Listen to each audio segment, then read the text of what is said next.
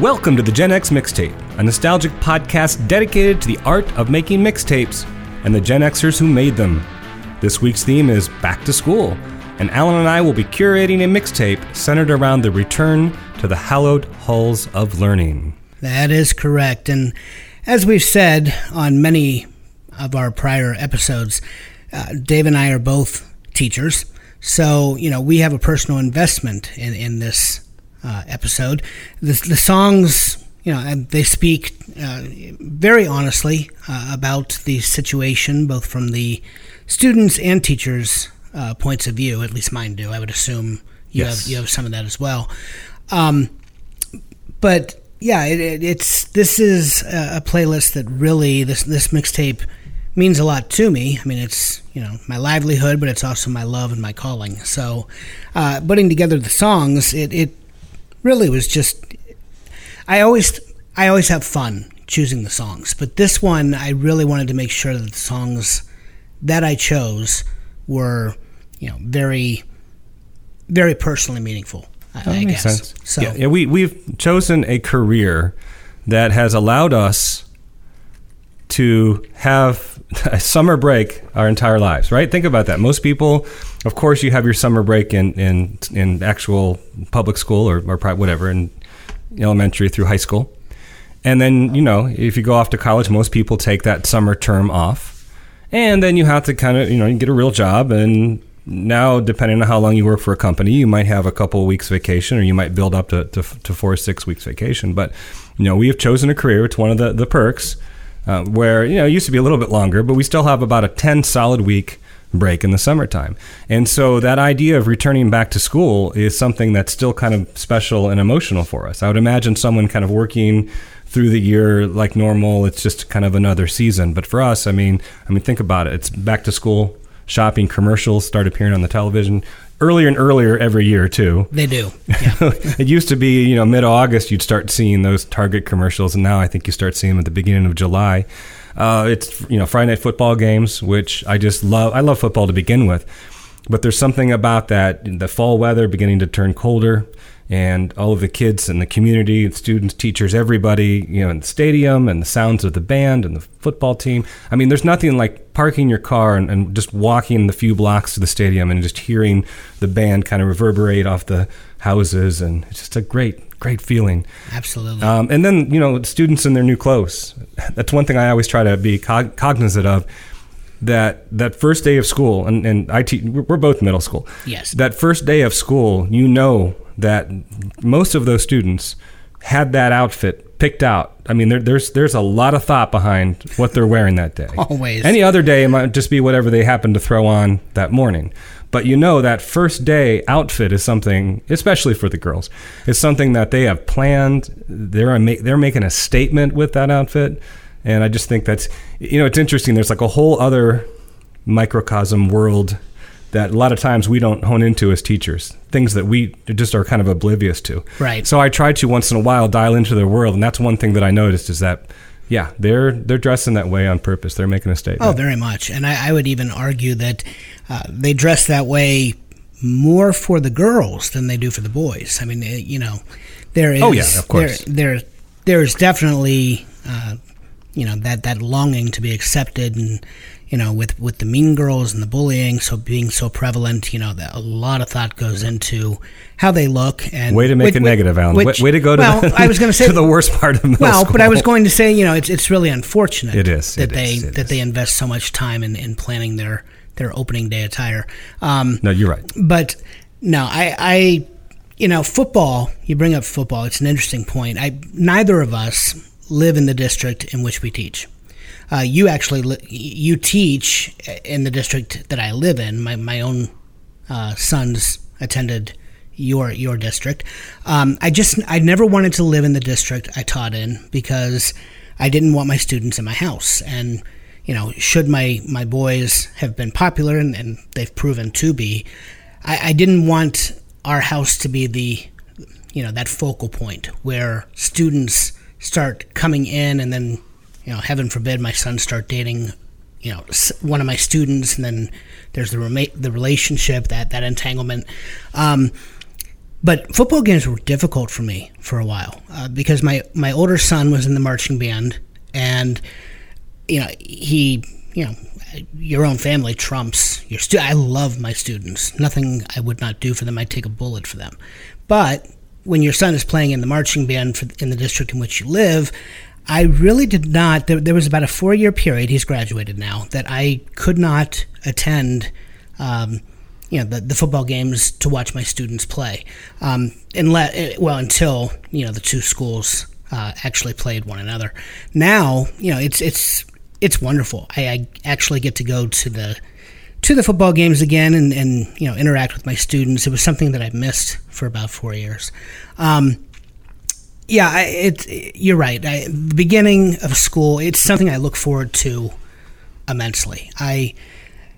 Once the fireworks are over on the 4th of July every year, there is a subtle depression that sets in because it's just the realization, for whatever reason, the back half of that summer vacation just seems to fly. And, it's just, vacation is almost over when in fact it's not. We still have 5 or 6 weeks left. But even as I'm, counting down the days on the calendar and appreciating the last few days of vacation and freedom, I have to admit, I am so excited every year to get back. I just love what I do. And, the students, I cannot wait to see my students this year. It's always the highlight for me. Yep. No, it's an exciting feeling that I wish I still had come February. February is the hardest month. February. You get past that, and then the end of the year is fun too. But that deep winter, especially here in Northeast Ohio, is a bit challenging. Yeah. The end of the year is always, it goes by very quickly, and the enthusiasm is, it's returned. But to me, it's always a very sad time of the year. I'm now teaching the honors courses. I'm the only honors teacher, so I have both grades, and I have the majority of my students for 2 years in a row. So, and I always say my students are my kids. But when you have a relationship over a 2-year period, they genuinely are a part of me. And saying goodbye, it's tough. Yeah, sure is. All right, well, shall we begin with our mixtape? Absolutely, let's do it. What criteria did you use to choose your songs? Well, for the songs on my list, they had to be high school specific. You and I both started teaching at the high school level and then dropped to middle school. I don't know if they had to be high school. A lot of these songs definitely relate to middle school as well. But I did not use any songs that were collegiate themed. There are a number of songs about going off to college. I figured I'd save those someday. I assume we'll do a graduation, episode, and in which case those would be more fitting. So it's definitely middle or high school level. I tried to really hone in on the culture. I have songs, from the teachers, both good and bad. I have songs about the students, about the cliques, about, it's just all inclusive, but it has to be, something that is relatable. Anybody in our audience, that has attended school should be able to understand why these songs made the list. Yeah, I'm similar. I'm not sure if I restricted it just to high school, to K through 12. I know there's one of my alternates specifically that is probably more collegiate related. You know what? But I take that back. I do have one song that is elementary specific. Okay. I forgot about that one. Yeah, so, I do too. Probably the same song. So, yeah, it is K through 12. I totally forgot. Which I don't think that's a big deal because we're back to school. Not at all. So to me, it doesn't matter if it's your kindergarten or if you're in master's, you're taking your master's degree. Mine were simply just about songs about school culture or learning in general. Yeah. So I even have some songs that may not be specifically about a institution of learning, but is about learning in general. Okay. Academic learning. Yeah, I would say mine reflect that as well. Yeah, I totally forgot about the one song on my list. So, all right, well, it's your turn to go first. Yep, it is. So I have a few obvious ones that I'm going to, probably stack them at the top of the list. I usually do that so we can kind of get those out there. These are songs that people are going to expect. Now, we don't always choose songs that people expect if we don't like them. That's true. So these are all songs I like, and I'm glad to put them on the mixtape. And the first one is, I don't know, arguably the classic school song by Chuck Berry. We have a match. Yep, I figured we would. It's my, yep. And that is School Days. School Day. There's an alternate. Sometimes it's marked School Day and it's subtitled Ring Ring Goes the Bell, but most people just refer to it as School Days. And that came out in 1957 from his album After School Session. And this song it's not only famous because it's about school. You know, it starts off up in the morning and off to school. So I thought it would be a good idea to start, maybe even start the mixtape. I don't know, but at least start my list because it starts in the morning. And so we're getting things going here. And not only is it, popular because of its school theme, but because of the line, "Hail, hail, rock and roll." Up in the morning and out to school, the teacher is teaching the golden rule. American history and practical math, you study them hard and hoping to pass. Working your fingers right down to the bone, and the guy behind you won't leave you alone. Ring, ring goes the bell, the cook in the lunchroom's ready to sell. You're lucky if you can find a seat, you're fortunate if you have time to eat. Back in the classroom, open your books, gee, but the teacher don't know how mean she looks. Soon as 3 o'clock rolls around, you finally lay your burden down. Close up your books, get out of your seat, down the halls and into the street, up to the corner and round the bend, right to the juke joint you go in. It went to number 5, so it wasn't even a number 1 hit, but it is one of those quintessential Chuck Berry early rock and roll songs that most people know. And I think it's been used in some commercials along the way too, so people probably know it from that. I famously mishear lyrics all the time. When I was a kid or whenever I heard it the first time, it might have been you that introduced it to me in high school. I always heard it as put the corn into the slot, and I thought it was about a school in Iowa. Or something, and I'm like, what's going on in Iowa with corn? Until I thought, no, he's saying coin. He's saying coin. It's a jukebox. Put a coin into the slot. Yes, I'm such an idiot. Really, you thought that? I did. That's too funny. School Day. There's so much you can say about this song, really, for as short as it is, and for being, just an oldie but goodie. Barry's guitar, it opens the song and it repeats the same chord as rapidly as a jackhammer, really. Or the sound of an alarm going off, which is appropriate given that, it begins waking up for the new day. I always assumed it was supposed to mimic an alarm clock. Yeah, absolutely. Then he delivers the first line with that swooping note sliding upwards, perfectly paralleling the movement of the words up in the morning and out to school. I mean, it's timed perfectly. And lyrically, the song works as a direct expression of the mission of rock and roll music as a liberating force, because it frees a generation from a value system that places structure, discipline, and rote learning at the top of its pyramid, and it releases it to a new world dominated by passion and feeling. The first 2 verses describe the oppression of the school day, being subject to authority. Did you say impression or oppression? Oppression. Okay. Yes. All right. Because you're being subject to authority, the regimented schedule of classes, the competition with the jostling crowd at the school, and then the next 2 verses offer release from all of these constraints. As soon as 3 o'clock rolls around, you finally lay your burden down, and then the scene at the juke joint is joyful and energetic, even though he's putting corn into the slot. Corn into the slot. It's in stark contrast to the school day. And in particular, then, there is a contrast between the rigid structure of the school routine and the emotional freedom offered by rock music and its associated environment. To fully appreciate the first line of the song, though, you need to compare it to the first line of the last verse. Because Hail, Hail, Rock and Roll, note that, for ostensibly the same melody, you have only 5 syllables in that last verse. But there's a total of 9 syllables in the first.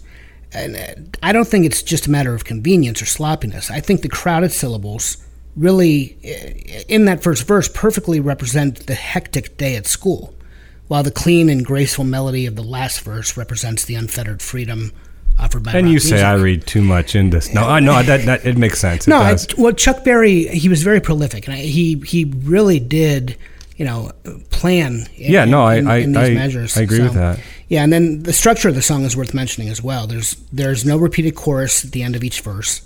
Berry easily sacrifices this pop convention, and he seemingly it's in order to make room for a couple of extra verses.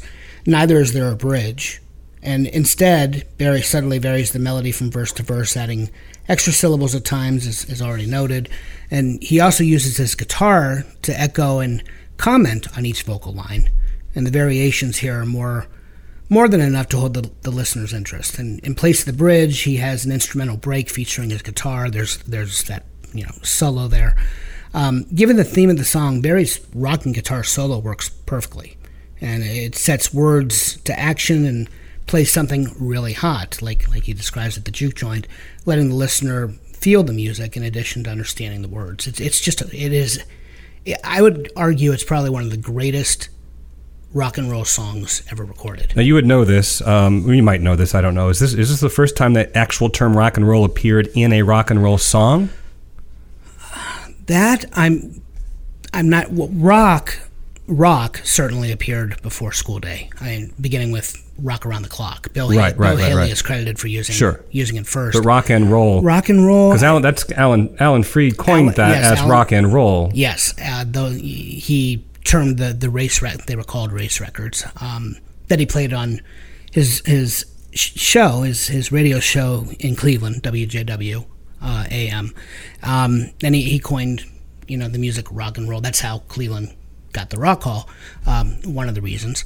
And there are a number of songs that do have rock and roll in the lyrics from the 50s. I would have to look at, if it wasn't the first, it was certainly one of. Right. The only other song that may have beaten it, but I think Chuck Berry came first, would be Rock and Roll's Here to Stay, which was a doo-wop song. And then, in the 70s during that revival, Sean and I, right. Incessantly. I want to say that was 58 or 59, but I don't know. It's possible. I'd have to look it up. But certainly it is one of the first. I would not be surprised at all if it was the first. Chuck Berry didn't coin the term. No, but to actually use it yeah. in the song. It would be interesting at some time, it just brings up a good point, to actually have a mixtape theme of rock and roll songs, which include rock or rock and roll in the title. That would be a good fun. one. Yeah, so, mark that down. And it wouldn't be as eclectic. It would all be rock and roll. But I'm perfectly okay with that. Okay, we have a match. First one right out the gate. So, okay, well, my first song is it's an 80s tune. We're right there, very Gen X here. The lyrics go, I study nuclear science. And we have a match. I love my classes. I got a crazy teacher. He wears dark glasses, and things are going great. They're only getting better. I'm doing all right, getting good grades. The future's so bright. I gotta wear shades. Another match. Yeah, another match from the one-hit wonder. Yes, they were. Timbuk 3. Yeah, the future's so bright, I gotta wear shades. The inspiration for the song, and the title specifically, came when Barbara McDonald said to her husband, singer-songwriter Pat McDonald, the future is looking so bright, we'll have to wear sunglasses, is what she said. She made the comment in earnest, actually. It was the early 80s. The two had met and they were married. They started a family. The first EP was coming because they recorded together. They were a duo who recorded music. Their book was filling up with gigs. And Pat, though, heard the comment as an ironic quip, and he wrote down instead, the future's so bright I gotta wear shades. And from there, the lyrics to the song were born, but not the song as it ended up in the minds of popular culture. This is the most interesting part. Pat actually wrote a song about a young nuclear scientist and his rich future. But listening audiences heard a graduation theme song, really. But McDonald has said that the meaning of the song was widely misinterpreted as a positive perspective in regards to the near future. Apparently, it was contrary to popular belief. It was a grim outlook. Did you come across? Well, yeah, and there were two verses that were omitted. Yes, because he felt they were a little too heavy-handed. That would have made his intention very clear. Yes, absolutely. So it is a little bit ambiguous, but if you look at the lyrics closely or you listen closely, you can still see there are hints to what he's actually talking about. Yeah, while not saying so directly, folks, he hinted at the idea that the bright future was in fact due to an impending nuclear holocaust. And the job waiting after graduation, nuclear science, it signified the demand for nuclear scientists to facilitate such events. And Pat drew upon the multitude of past predictions, which, transcended several cultures that foreshadowed the world ending in the 80s. I mean, people have continued to think as such, right up to and including COVID now. But like we mentioned, too, like the mid-'80s, we talked about this with, Rocky IV. Yeah. And we talked about this with several other songs, especially during the 4th of July episode, that the mid-'80s was kind of, I don't want to say the height of the Cold War, because obviously there were different periods in time over the 30 or 40 years before that, whatever, between the late 50s and through the late 80s when the wall finally fell and the USSR was disintegrated. But it seemed like the mid-'80s was one of those fever-pitch times for kind of either rallying around the flag or really signing the warning that, boy, this nuclear arms race is going to get out of hand and we're all going to kill ourselves if we're not careful. Absolutely.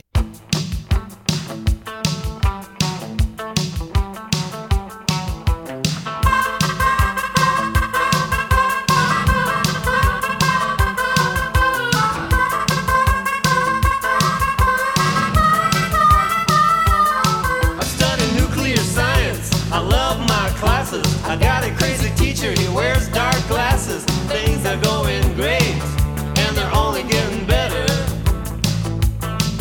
I'm doing alright, getting good grades. The future's so bright. I gotta wear shades. I gotta wear shades. I got a job waiting for my graduation. 50,000 a year, I'll buy a lot of beer. Things are going great. Getting better. I'm doing alright, getting good grades. The future's so bright. I gotta wear shades. I gotta wear shades. If you were an 80s kid, I guarantee you remember the night that the miniseries, or it might have just been a one night special. I don't remember, but something tells me. My mom didn't let me watch it. Really? We were assigned to watch it. The teacher actually assigned it. We had to watch the show. A lot of parents were very upset by that. The show, I'm fairly confident it was a miniseries, but I could be wrong. It was titled The Day After. Right. And it kind of showed as scientifically accurate as they were able to. With the limited made-for-TV graphics of the time. Yeah, they did not have a wide budget, but the episode or the miniseries, whatever it was, showed nuclear war and then the fallout that immediately came after and how it affected the United States, and it was brutal. Well, and there was a key scene. This is the reason why I wasn't allowed to watch it, because the news hyped it. And, absolutely. Don't let your children watch this, but you actually see people disintegrating. I don't want to say it's humorous, because it's not humorous watching people disintegrate, but the graphics are pretty humorous. If you go onto YouTube and look up The Day After, and you can find the clip where the bomb hits and people turn to skeletons, and it is pretty chintzy. But at the time, especially when, not that we're still not under the threat of any time, having some type of nuclear conflict. Question. But at the time, especially because it was really, like we talked about, you had people a little more on the left that were really trying to warn us from escalating this, and then you had people maybe on the right that were really drumming up the fact that, hey, look at this, we're powerful, we're a superpower, we're in control. And yeah, when you lived under that possible threat, or what have you, when a show comes out like that, it's a little bit scary when you think that this could happen at any time. Oh, it is. But we weren't the generation that endured air raid drills under their desks. Correct, either. Right. I think the 50s and the 60s, when you think the Cuban Missile Crisis, I never felt impending doom as an 80s kid. I was very much aware of the Cold War, but to hear my father's, and my father's generation, and just my dad, his stories themselves, it was a terrifying time for the boomers. Yep. I mean, they really did believe that it was going to come, and fortunately it did not. You were only 15 years removed from Hiroshima and Nagasaki. Yeah. And so it was very fresh in people's minds what a nuclear bomb could do. Yeah.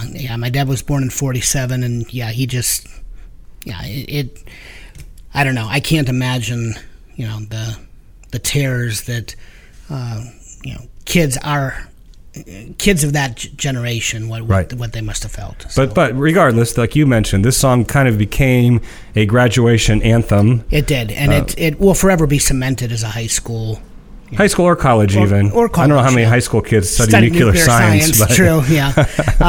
But no. But for the chorus, the high school kids latched onto as well. Absolutely, and it will forever stay that way. All right, so my number 2 choice, another obvious one from my favorite, the Beach Boys. It is on my alternates list. Okay. I trusted you would have it, so yes. I placed this it on my alternates. Be True to Your School. Yeah, which version did you go with? Then, I'm going to talk about that. There were 2 versions. The version on Little Deuce Coupe, which came out in 1963, is, I don't know, a little bit slower maybe, a little bit in a different key. I prefer that version. Yeah. I really do. Oh, I do too. I much prefer it to the cheerleaders, and they did. They released then a slightly faster tempoed version with cheerleaders overlaid as the single. Right. In My Room, incidentally, which is the better song, was on the flip side of that single. So I'm gonna recommend that we choose the album version. I am good with that, even though it's maybe a version that most people aren't familiar with. Yeah, no, I'm 100% behind you on that. But I think it's better. It was written by Brian Wilson and Mike Love back in the day when they still spoke. Yeah, they got along, and then and it was basically written as a tribute to their high school, which was Hawthorne High School in California, and it also includes the Wisconsin fight song, which incidentally, most high schools adopt their fight song from some other school. Like, for instance, our fight song was the same as Ohio State. Correct. And so Hawthorne High's fight song was Wisconsin's fight song. And so that's also included as well. But, I love it. I didn't grow up, obviously, we didn't grow up in the 60s. And I'm sure it wasn't the same as the stereotype now. But you get this idea of, the athletes walking around with their Letterman sweaters, and you have your girls dressed up in, the early 60s garb. I'm sure it was past poodle skirts, but, that early 60s look. Oh, yeah. And, not that, there's still a lot of school spirit. High school kids are crazy today. They dress up in morph suits and makeup and, all sorts of things. But back then, I don't know, it just felt a little bit different. People would participate in the different kinds of cheers and so forth. And so it just reminds me of this kind of nostalgic throwback to that Happy Days era of school. Well, and you're right. School spirit still exists without question. But the student section, even at football games, has continued to get smaller, I think, with each passing year. There are more students who just aren't interested in being a part of the school community. Correct. Those that are still interested are very interested and have a lot of fun. Yes. But those are the same kind of kids that go on to college and they do the same thing. They show up in the student section and they wear outrageous costumes. But you're right. It may have been more of a social expectation back in the 60s that everybody went to a football game on Friday nights. And clearly there are lots of students that just isn't their thing. Right. And they would never think twice about showing up at a football game. Yeah. And from what I understand, again, just hearing stories from generations that came before us, that wasn't really the case. The entire school would come out, or very nearly the entire school. So I don't know if the I champion individuality, and if sports aren't your thing, if you're one of the art students, for instance, and you feel that you don't get recognition, it's all about the sports. We come from Stark County, trust me, it is all about the sports if you're talking about the city schools in Stark County. But I don't know. It really is. There's just something so, riveting about watching students, get involved and just that extracurricular, commitment and just the pure unbridled joy of supporting your school. It's a great feeling, and it's a social thing as well. I mean, I know now, like when my kids went through high school, my son's a football fan, but neither of them were really that into the high school football culture, but they would go on Friday nights to walk around and see their friends and catch up. And in fact, I'm glad that kind of that's still around, because more and more socially now kids are only interacting online. Yes. And they're interacting through apps and through video games, which again, it's fine. It has its place. But I like the fact that they are still showing up physically and seeing one another and hanging out at the football game. Yeah, neither of my boys are football fans. That they follow in their father's footsteps. It's all baseball. We're diehard Tribe fans. My older son, he was in the marching band, so he was at every football game. But he was on drumline, so they just kind of did their own thing. He really is not a football fan. My younger son does go to the games, but like you said, he just walks around with friends and talks most of the time. I don't think he's ever looked at the field. He may not even know the rules of football. I don't know. But no, I want to thank you for not choosing the cheerleaders. That single version, the chant, push 'em back, way back. Well, even that, I mean, that's part of it, but I just think musically the arrangement's much more interesting on the album version. No, I agree. I do. When some loud bragger tries to put me down and says his school is great, I tell him right away, now what's the matter, buddy? Ain't you heard of my school? It's number 1 in the state. So be true to your school.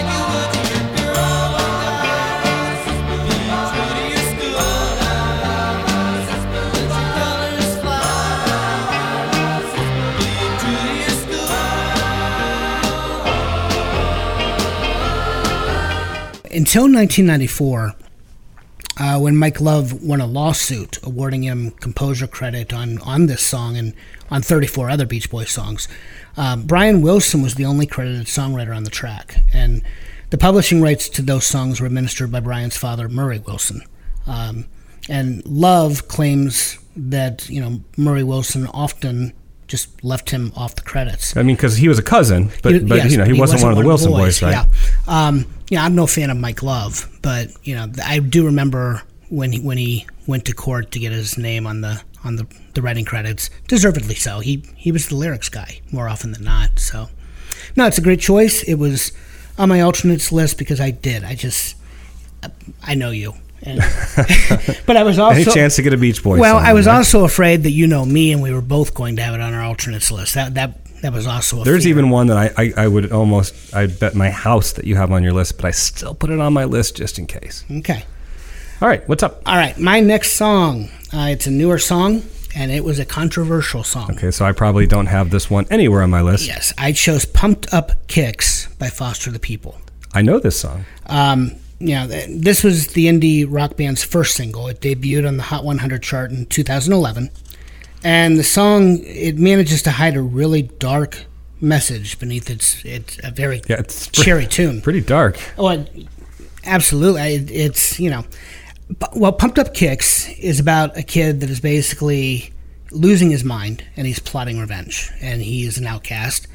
And songwriter Mark Foster, who is the vocalist, guitarist, and keyboardist for the band, has said that he felt that youth in our culture were becoming more and more isolated.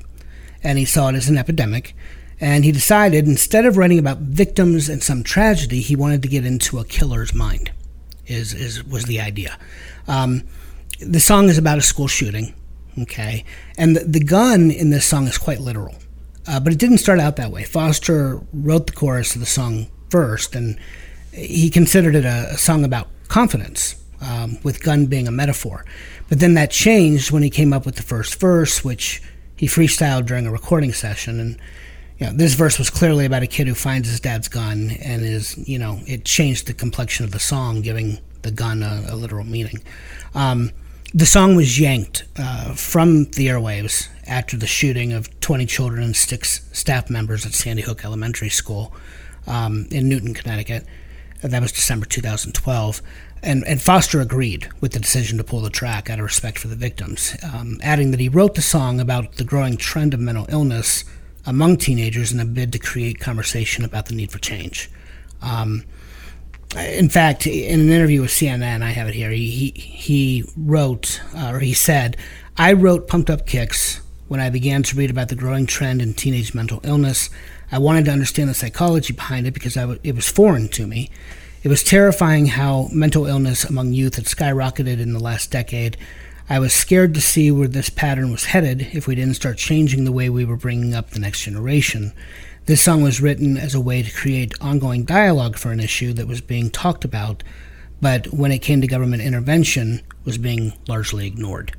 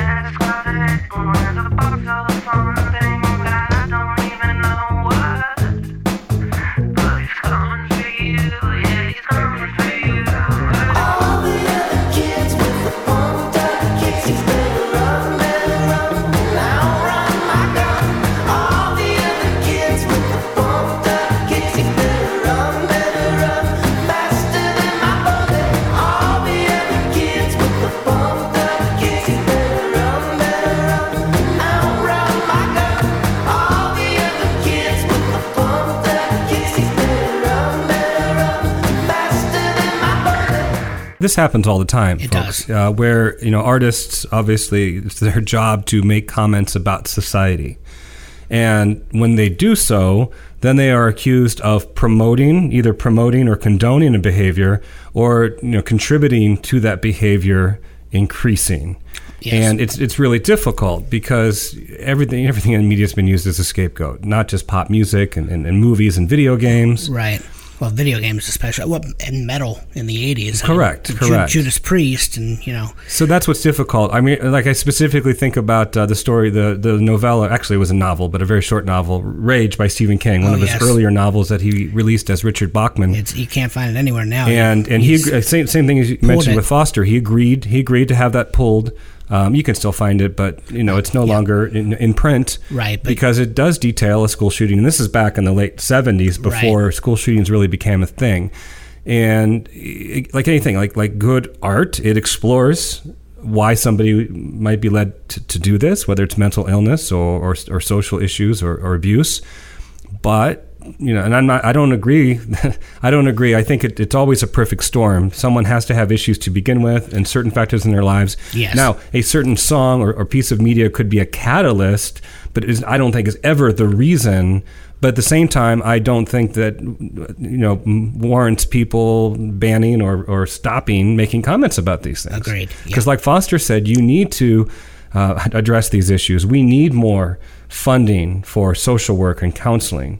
Or else this is going to continue to happen over and over again. And it continues to happen. In fact, this stretch since March, when schools finally closed, it's the longest stretch we've gone since, really probably since Columbine, without a school shooting. Which is not the way to cure the ill, of course. Right. And that brought up its own issues too, because now you have kids at home that could be in abusive situations, and they don't have a an outlet. They don't have a place to perhaps go and get help. So that presented its own issues as well. It did. But no, I was hesitant. There was a part of me. There were two songs that I didn't know if I should include them on our list, being educators. This was one of them. I didn't know if I felt comfortable bringing up, gun violence, school shootings. But then I thought, realistically, we have lockdown drills. We have evacuation drill. It is the world we live in.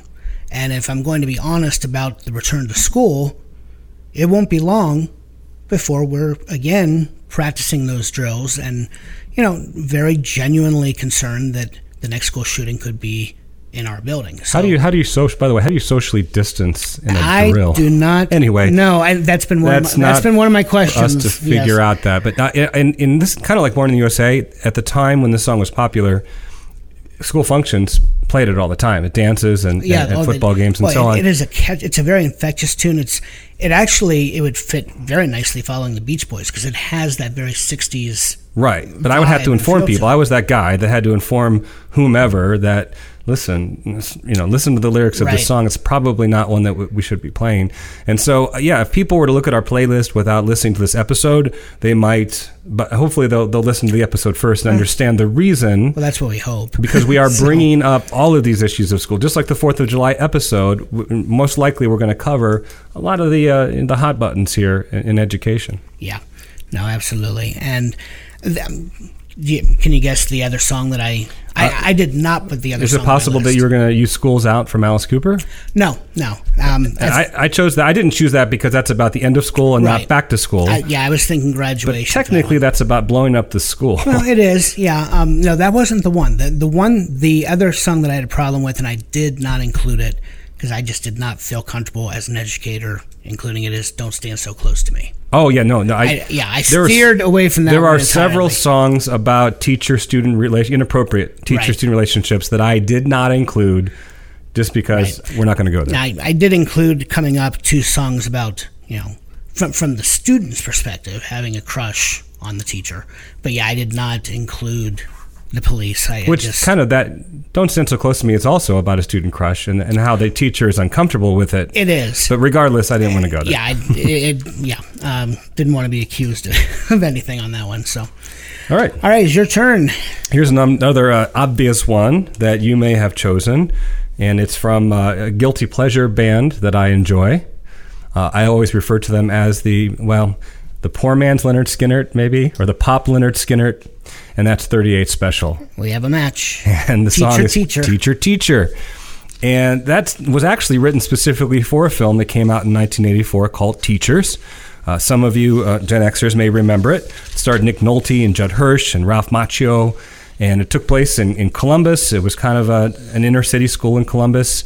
And, it kind of tried to it was very satirical, and it tried to hit all of those different issues. It was somewhat critical of our education system. If I remember correctly, it's been a while since I've seen the movie, but Ralph Macchio ends up suing the school, right? Because he can't read. Yeah, well, that's the premise. It turns out he can. Right, but that's the premise. So you have but then there are all sorts of other just funny satirical moments. For instance, the teacher dies at his desk behind his newspaper second period, and nobody knows it till the end. Yeah, because he's never interacting with his students. And that, of course, that's just a great shot at some of the traditional teaching methods that are ineffective. But we've all known teachers that have employed such. Oh. I mean, they could literally die and nobody would know till the end of the day. Still do. Not every teacher should be teaching. In the 60s and 70s, you had a lot of teachers that did not have a calling. They chose the profession because it was their ticket out of the draft. If you were a male or if you were female, you didn't have a lot of options at the time for a career. Exactly. So a lot of people, they went to college, did not know what to do, and they chose education because, it was an escape from Vietnam. Today, of course, we don't have those pressing issues, but we do. I genuinely believe that the vast majority of educators in this country love what they do. Today, or at least they started that way. Yeah.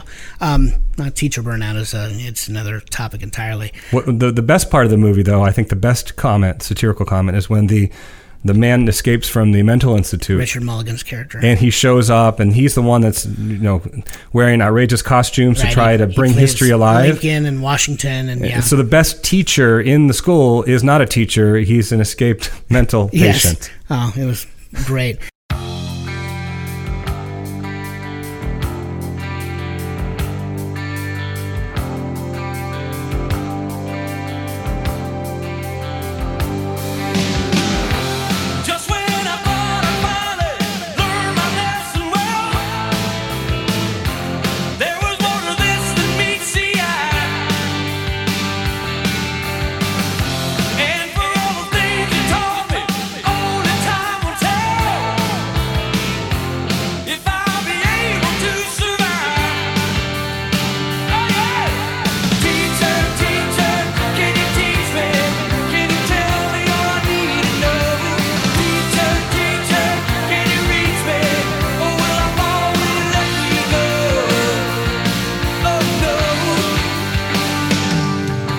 It conveyed the ambiance of that large, chaotic public high school without spending much time on the students themselves. Instead, it concentrated on activity in the faculty lounge, and it presented classroom scenes in its entirety from the teachers' points of view. Right. It was not a student film, it was a teacher's film. And, like you said, the plot focused on that lawsuit against the school by Ralph Macchio's character, who claimed he graduated without learning to read. And the movie actually received very tepid reviews. And in the years since, it's largely been forgotten. But I've always been a fan. I find, maybe it's because I'm a teacher, but I find the film very enjoyable. And I think there's a lot of truth in the movie, and it brings up a lot of issues in '84 that have not gone away. Correct. Especially in our inner cities. I mean, that's still a huge issue. We have our issues in the suburbs. And in affluent areas, of course, and in rural areas, but the inner city really has me the most concerned because, without question. When we started teaching, there was a teacher surplus, and we've reached a point now where there's definitely a teacher shortage. I think one of the indicators of that is at least the quality of the substitute pool. The substitute pool used to be mostly young teachers who had graduated who couldn't find a job because there was a surplus in the market, and so they were trying to substitute to get experience, but to also get their foot in the door at a particular school. Yes. And now, and I can't speak for your school, but at our school, most of the subs are retired people. Many of them are not retired educators, just retired individuals, because in our state you can sub without a teacher's license. Right. And, they have a tendency to they're not very engaging. They may fall asleep from time to time. Most of them are. We have some that are very good. Right. And honestly, I'm fairly confident because Stark County Schools, that's where you apply to sub, and my guess is that we have the same subs between both districts. Right.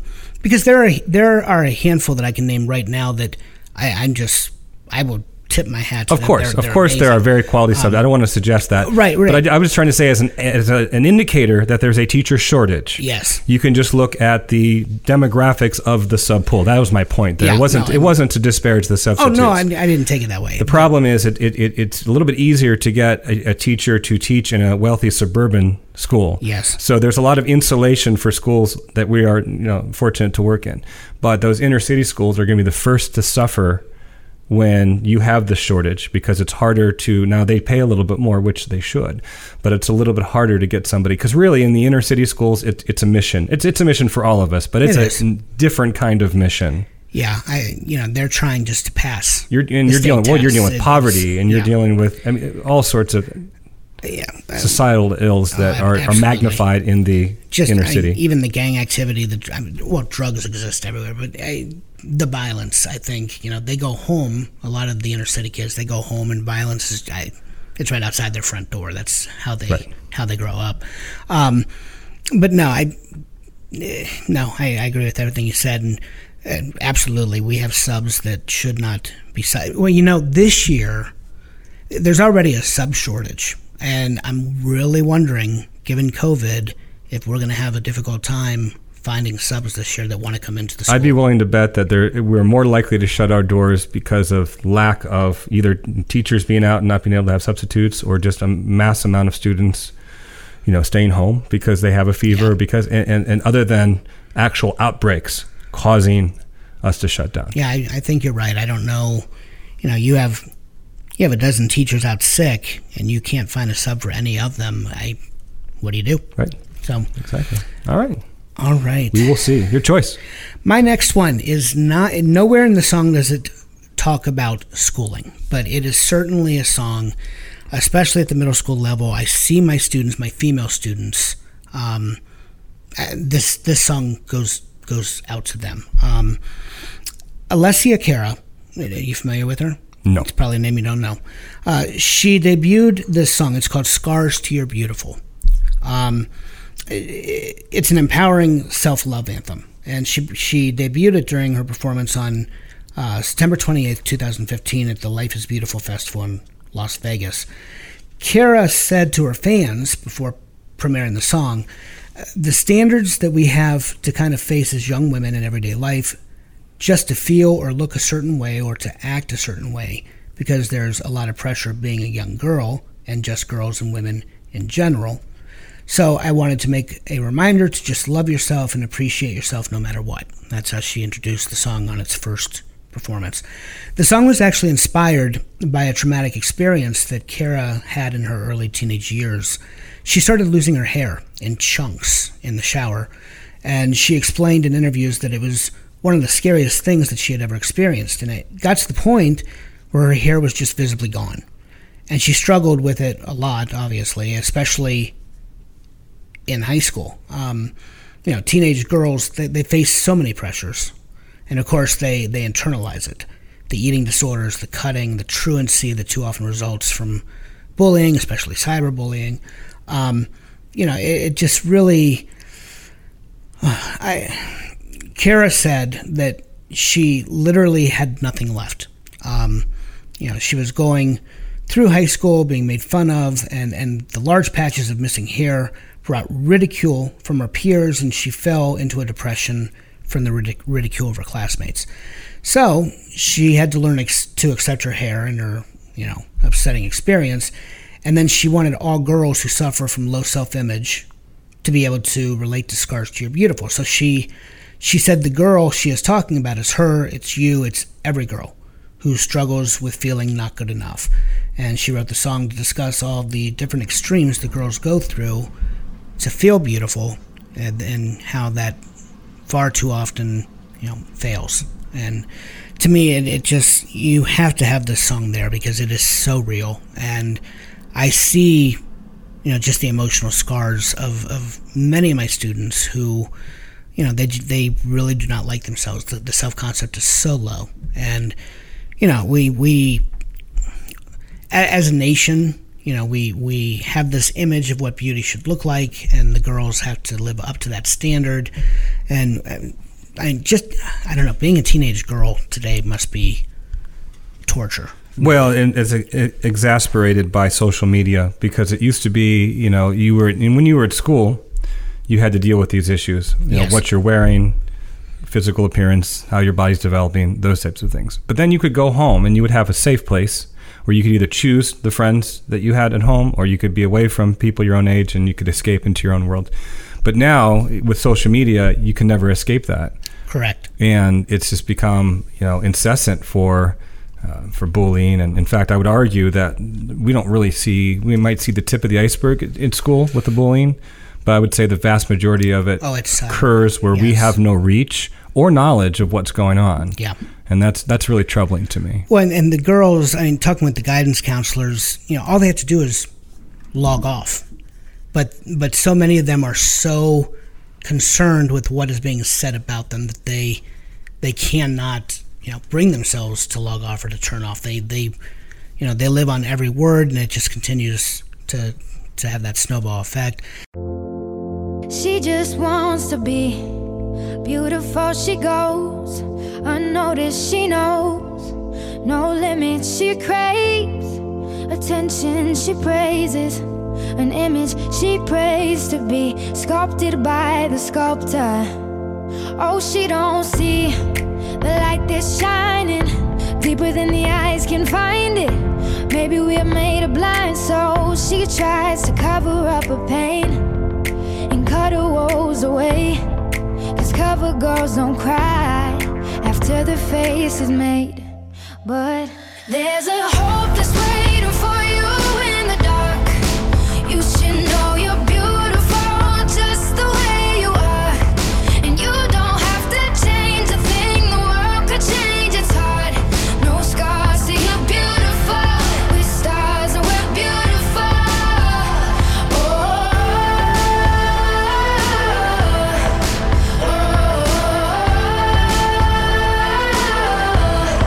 And you don't have to change a thing, the world could change its heart.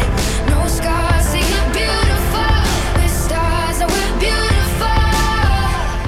All right, sir, it is your turn. All right, well, here's a song I'm guessing that you have on your list because it's a song that you introduced me to back in high school from the great Harry Chapin. Okay. Do we have a match? Yes, we probably do. Was that the elementary song you were That was the referring one to? I was referring to. Okay. Yeah. So I'm referring to a song called Flowers Are Red. I didn't think you'd have it. Really? So, no. All right. Flowers Are Red, it may have been one of those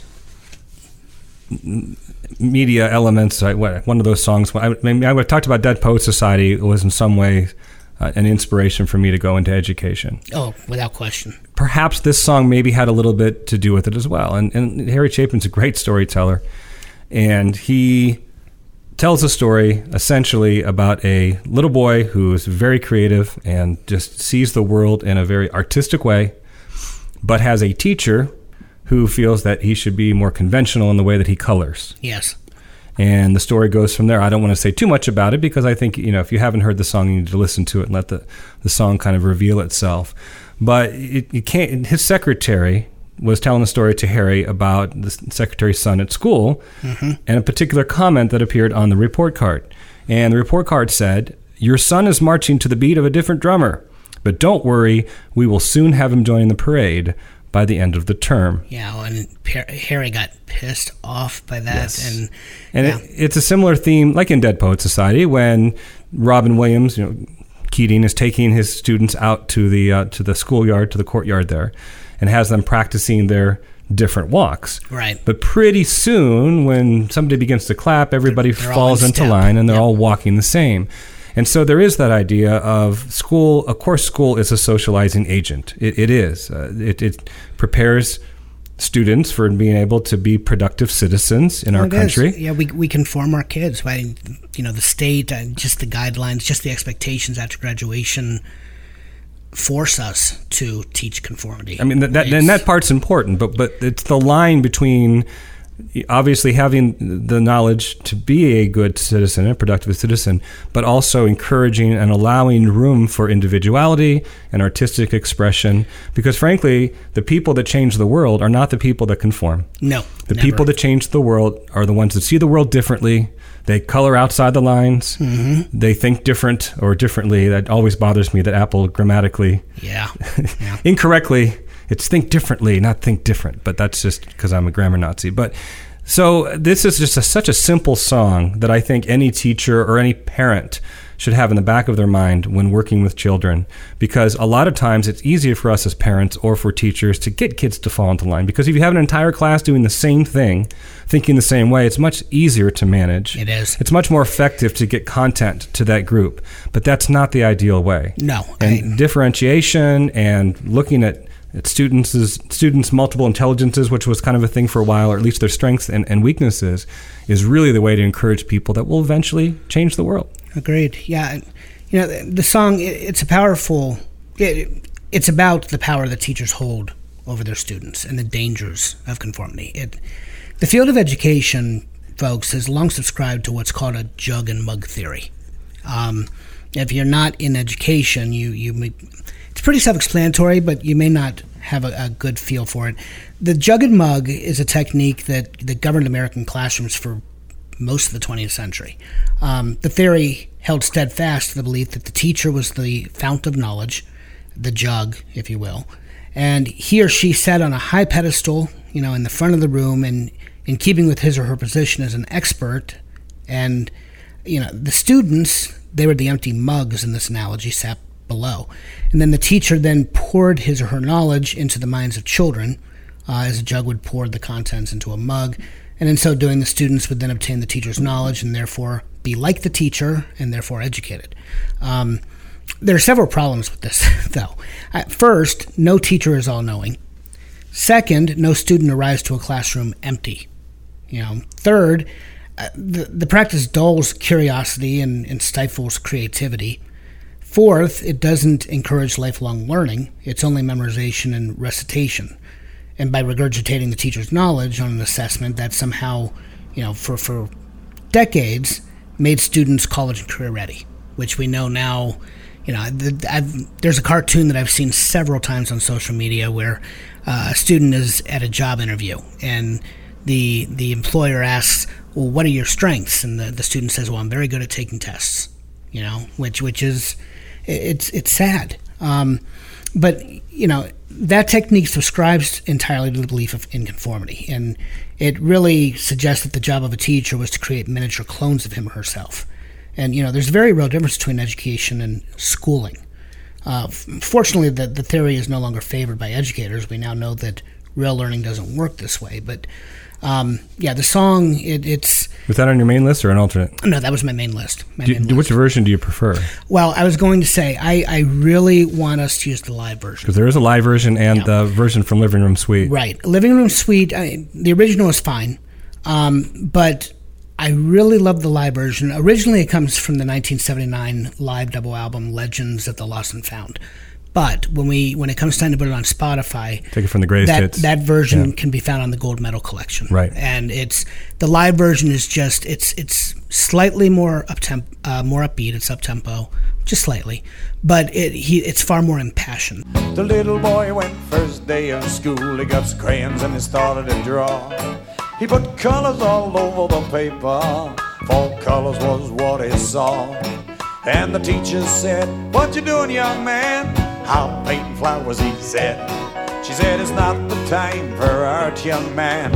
And anyway, flowers are green and red. There's a time for everything, young man. A way it should be done. You got to show concern for everyone else, or you're not the only one." And she said, "Flowers for red, young man. Green leaves for green.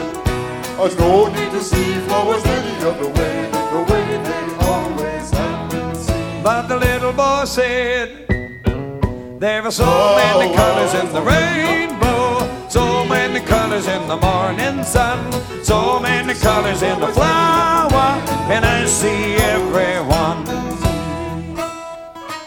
I can't stress this enough. There are two things I tell my students at the start of every school year. One is that, the best teachers tell students where to look, but not what to see. And more importantly, I tell my kids, not just at the start of the year, but weekly, daily, throughout the year, I care more about the people my students become than the scores on the tests they take. And this song runs counter to both beliefs. And it's a cautionary tale. It's very real, and for generations, this is how children were taught. So, yeah, it definitely has to be on the list. I didn't think you'd have it. I'm impressed. All right. Well, if you have this one, then you're really impressed. I'm really impressed. Okay. My next song is by Adam Sandler, and it is titled "Lunch Ladyland." That's a great song. I didn't include it, but that's a great song. It is. It's from the album "They're All Gonna Laugh at You," which was released in '93. The title of the album actually comes from a repeated line in the track "Oh Mom," which is itself a parody of a scene in the film Carrie. Several of the tracks on the album feature very adult humor, which was a departure from the material in his films, which are generally rated PG or PG-13. And that was a trend that would continue on his subsequent comedy albums and live tours. At the time of the recording, Sandler was in the middle of his 5-season career at Saturday Night Live, and much of his album was made with the help of his friends from the show. Besides Sandler, the album features fellow SNL performers Rob Schneider, David Spade, Tim Meadows, as well as SNL writers Conan O'Brien, Robert Smigel, and career writing partner Tim Hurley. The album was also produced by G. Smith, which was SNL's musical director at the time. Several friends of Sandler's also perform and co-write on the album. Some of them would go on to become recurring players in Sandler's films. But in addition to the several non-musical skits on the album, there are 5 songs. And 2 of them were first performed live on SNL, the Thanksgiving song, and then Lunch Ladyland. I jokingly, when I was making the list, I just thought to myself, I remember the song vividly. And then I thought to myself, maybe I think about it every day, actually, because whether I'm at the grocery store with my list, navy beans, or, getting lunch with friends, hoagies and grinders, or trying to make some philosophical point about the cyclical nature of life. Yesterday's meatloaf is today's sloppy joes, I'm always struck by how poignant, I'm being facetious here, folks, obviously, and applicable that Lunch Ladyland actually is to any situation. But more than anything else, the song is still funny as hell. At age 47, I'm not at all embarrassed to admit that I still enjoy juvenile humor. Woke up in the morning, put on my new plastic glove, served some reheated Salisbury steak with a little slice of love. I got no clue what the chicken pot pie is made of. Just know everything's doing fine down here in Lunch Ladyland.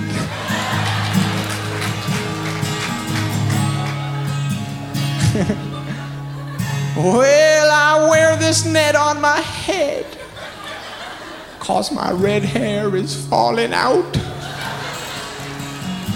I wear these brown orthopedic shoes 'cause I got a bad case of the gout.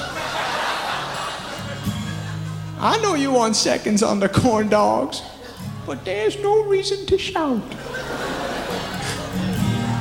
Everybody gets enough food down here in Lunch Ladyland.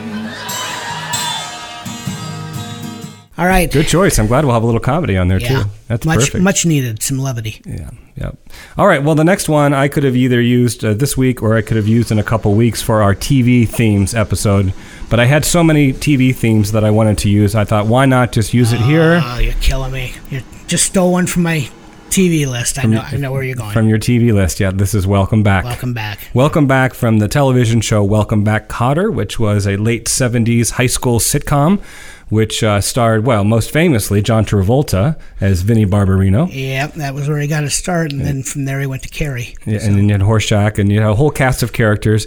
The premise of the show is about a high school teacher in New York City who who had big dreams about changing the world, and eventually decides to come back home to the high school and become a teacher and to give back to the school that made him who he was.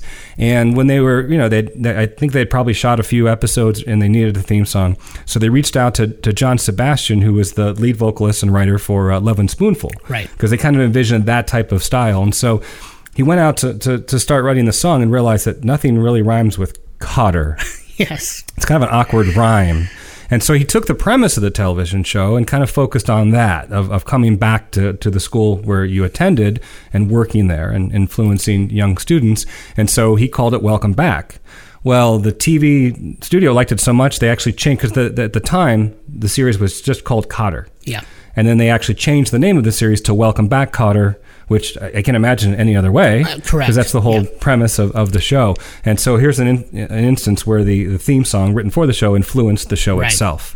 It, it actually reached number 1. It was the number 1 song. Oh, and deservedly so. I mean, it is a wonderful song. And yeah, it was definitely on my list of television. Actually, I want to thank you, because that just helps you make your choice. That helps me limit my choices there. I remember I watched it growing up. Of course, we had, I'm sure every city had at least one channel of syndicated shows, and this was on our channel 43 for a time. Well, we were around when it was actually I don't know if I was watching television at the time. Maybe it was. Yeah, it was mid to late 70s. Maybe it was. I don't think I watched a lot of primetime TV, but maybe I did. Okay, I remember this was one show that my father did watch, and I would watch it with him. I like most shows at that time, I really didn't understand what I was watching, but well, I never understood. This is a blind spot for me in my bubble, that my experience with pop culture does not necessarily translate to the next generation. because my earlier teaching days, so in the late 90s, I would always play this on the first day of school as kids entered, and I would be shocked and appalled that nobody knew what TV is. Now I look back, I'm like, of course they didn't know what TV was. What are you thinking? Oh, yeah, it is even in syndication. 13-year-old kid in 1997 is going to know what Welcome Back, Kotter is, but I was offended. Yeah, it's a title even TV Land, I think, is long kind of just dismissed.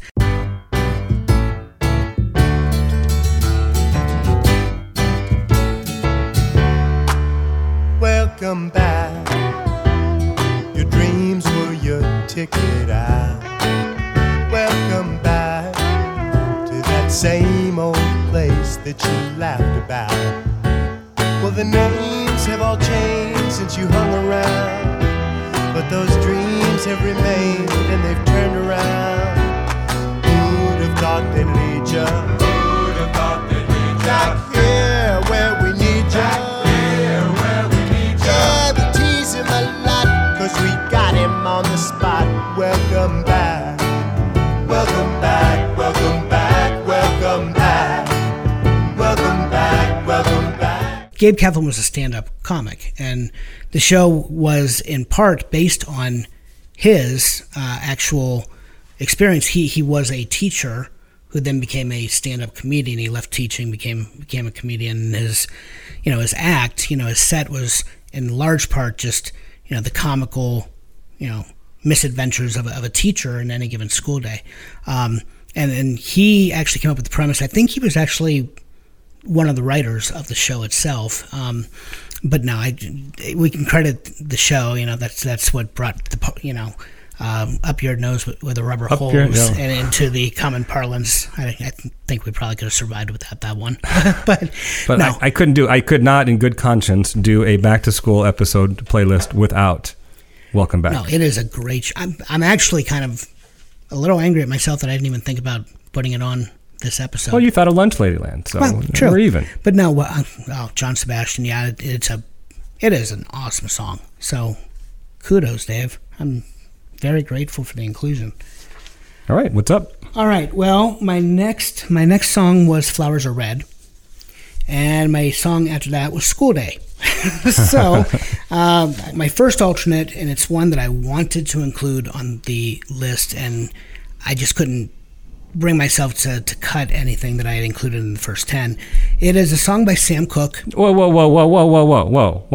I know. Yeah, I know what you're about to say. I think I told you before the broadcast there was a song that I picked, even though I knew you were going to pick it for sure because of the biggest Sam Cooke fan in the world. Yep. Arguably one of the biggest Sam Cooke songs. And you did not include it on your main list? I did not because I am shocked. I wanted to. Oh, I definitely. So is this on your list? Yes, it's definitely. It was the second one that I thought of after. Well, it was on my list until yesterday. I dropped it yesterday. I am shocked. I flipped spaces. I flipped places with Timbuk 3 is what I did. Because Timbuk 3 had been on my alternates list. Sam Cooke had been on my list proper. And I kept looking at it and thinking to myself, it killed me, taking Sam off the list. But now, I will admit that I went back and forth between the Sam Cooke version and the version from Art Garfunkel. Which also featured Paul Simon and James Taylor. They alternate verses, and from Watermark. That version actually went to 27. Herman's version actually outcharted Sam Cooke's version. Right. But listening to all three of them, I still love Sam Cooke's version the best. Sam. Oh, yeah. Even though the Art Garfunkel has the lost verse that Yes. Sam Cooke did not include. Right. Well, then I'm not going to make that my next choice. So I would have been happy had I not had any. Well, you can make it, and I'll just have to pick another one. Well, it's up to you. Go ahead. Yeah, okay. Go ahead. All right. Well, we are talking about, of course, the song "Wonderful World" by Sam Cooke. Full title, if you're doing the parenthesis, it's actually "What a Wonderful World." A lot of people confuse it based on the title alone with Louis Armstrong's song of the same title. "Wonderful World." It was his final hit on the Keen recording label. Sam Cooke was recording under the Keen record company, but he basically he left Keen, the label, over a royalty dispute. He really believed that he was not making enough money. He signed like so many young artists do. He signed a lot of the royalties, a lot of the songwriting credits away, and wasn't getting, his fair share of what really was due to him, because he was a huge hit in the late 50s and early 60s. But this was the last hit that he recorded on the Keen label. It was one of Sam Cooke's 29 U.S. top 40 hits, and it was released that were released between 1957 and 1964. The song was released in April of 1960, and it quickly reached number 2 on the Black Singles Chart and number 12 on the Billboard Hot 100. Even though it was written by two white guys. No. Well, Herb Albert. Yeah, it was. They were co-writers. And then Cooke liked the song, but he changed the lyrics to reflect more of a school theme. You're right. The song had been sketched out in 1958 by music legends Herb Albert and Lou Adler. Right. Yeah, you're right. And it was a song at that time just about the difference between head and heart. Right. Adler didn't take the song very seriously. But Cooke was actually rooming with Adler. They were roommates at the time. And Cooke was taken by the song. He wanted to steer the song toward the subject of schooling, specifically. So he played around with the song's melody, and he revised the lyrics so that it focused on the subject of, schooling. And really, it's about a singer, the narrator, disavowing knowledge of academic subjects. Don't know much about history, don't know much biology, don't know much about a science book, don't know much about the French I took. So he disavows the knowledge of academic subjects, but he affirms the object of his affection. But I do know that I love you. Don't know much about history, don't know much biology, don't know much about a science book, don't know much about the French I took, but I do know that I love you, and I know that if you love me too, what a wonderful world this would be. Don't know much about geography, don't know much trigonometry, don't know much about algebra, don't know what a slide rule is for, but I do know 1 and 1 is 2. And if this one could be with you, what a wonderful world this would be. Although the lyrics were aimed at teenagers, its emotional appeal, conveyed through Cooke's smooth and intimate vocal style, really it's universal. So yeah, he recorded the song in 1959. He left Keen over the royalty dispute. And then a year later, after Cooke had left the label and signed with RCA, Keen very deliberately released the single just as Cooke was releasing his first single on Capitol Records. And they did it, to compete, to try and take sales away from his new single under the Capitol label. Unfortunately for Cooke, or fortunately, it was his song, and he's well remembered for it, but Wonderful World proved far more popular, and it climbed much higher on the charts than his first single for Capitol, which was You Understand Me, was that single. It really didn't do well. And yeah, throughout the years, Wonderful World has been covered by a number of artists. Otis Redding, Brian Ferry, Rod Stewart. And when he died, he had a very untimely death. He was murdered, which, that in itself remains a controversial end to his life. What really happened causing his murder. There were a rash of tribute covers of the song as well. You mentioned Herman's Hermits. The Supremes also released on the 1965 album We Remember Sam Cooke, a cover of the song as well. So I would say that probably why I think the Sam Cooke version is in the kind of the pop culture consciousness now forever is because of Animal House during the food fight scene. Yes, it's the food fight, but also, if you were an 80s kid, you had that very, very famous scene in Witness. Yes, but that was a different version. That wasn't Sam Cooke version. No, that wasn't Sam Cooke. But that's why I said the Sam Cooke version stands out because of Animal House. Yeah, it was the food fight. Right. I forget what version it was that they used in Witness. I forget now. Yeah, but, it's a different cover. It might have been the Hermits. I'm not sure, but Belushi. What am I now? And then he's, a zit, get it? Yeah, no. Well, good choice. To two really good versions. We'll definitely put some of those alternate versions on the other playlists, especially the Art Garfunkel one. And I would say Otis Redding's too, if Spotify has it. His is wonderful as well. But no, I knew you'd be shocked it was on my alternate list, but it was on my list until yesterday, and then I switched to a Timbuk 3 because I just felt I bring in music. I'm far more likely than you to bring in music from everywhere, and I really wanted to try and stick with that sweet spot of just Gen X. And for that reason, I already had School Day, and I thought, really, I should bring in an 80s tune. And I guess because the Animal House connection is what made it Gen X for me. Oh, that so makes even sense. if you weren't familiar with 50s music, you would know this from Animal House. Yeah. No, and that's that makes why sense. it was a non-negotiable for me. Yeah, folks, I've mentioned it before, and I'm sure eventually, we'll have an episode where it really shines and you'll see it or hear it firsthand. But yeah, Sam Cooke for me is just there. He's the greatest singer that ever lived, and I am a diehard fan. He was, he was the king of soul. I mean, well, that was his title. Like James Brown is the Godfather, and Aretha Franklin's First Lady. Sam Cooke was the king of soul, and just like Billy Joel, last week's episode, I spent really about 2 years, my entire middle school career, listening to nothing but Sam Cooke. So, yeah, Dave's shock at it being on my alternates list makes perfect sense. So, yeah. All right, it is your turn. There always seems to be some type of common theme, unintentional theme when we do these. And the one for this episode appears to be alternate versions of a single song. Yes. Because this next song has two different versions. One version was recorded and produced for a film.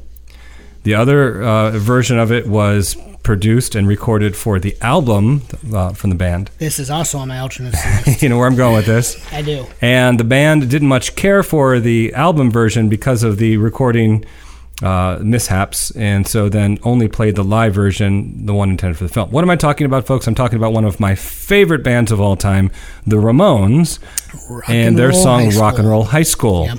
And it was written for the film, and legendary producer Ed Stasium produced, which I think is the better version. No offense to the other version, which was produced by Phil Spector, who, of course, is a legendary producer as well. More legendary, you could argue, than Ed Stasium, but if you ever read, I don't know if you've ever read any Ramones biographies or watched any documentaries. Pulling the gun on him. Yeah. Oh my gosh, it was. I mean, we know that Phil Spector is a little bit off his rocker. Well, he's been incarcerated for many years. But now. this was just an abusive situation. The way that he treated the band, and yes, there's a story about him pulling a gun on I think it was Marky Ramone trying to get the beginning drum beat perfect. I mean, you're talking the OCD of like a Brian Wilson. No, I should say the mind of a Brian Wilson with the OCD of a Donald Fagen, and then you add a gun to the mix, and it's just not good. Yeah, it's not good. And so, like I said, there was the version that was intended then for the album, but then Phil Spector still got his hands on that version that was for the soundtrack. Then so Phil Spector remixed the Ed Stasium version for the soundtrack and for the movie, and then re-recorded it for End of the Century, which came out in 1980. Right. So like I said, the band continues to continue. They're no longer playing, obviously, two of the members have passed, but they continue to play the Ed Stasium version of it, which is the one we will include.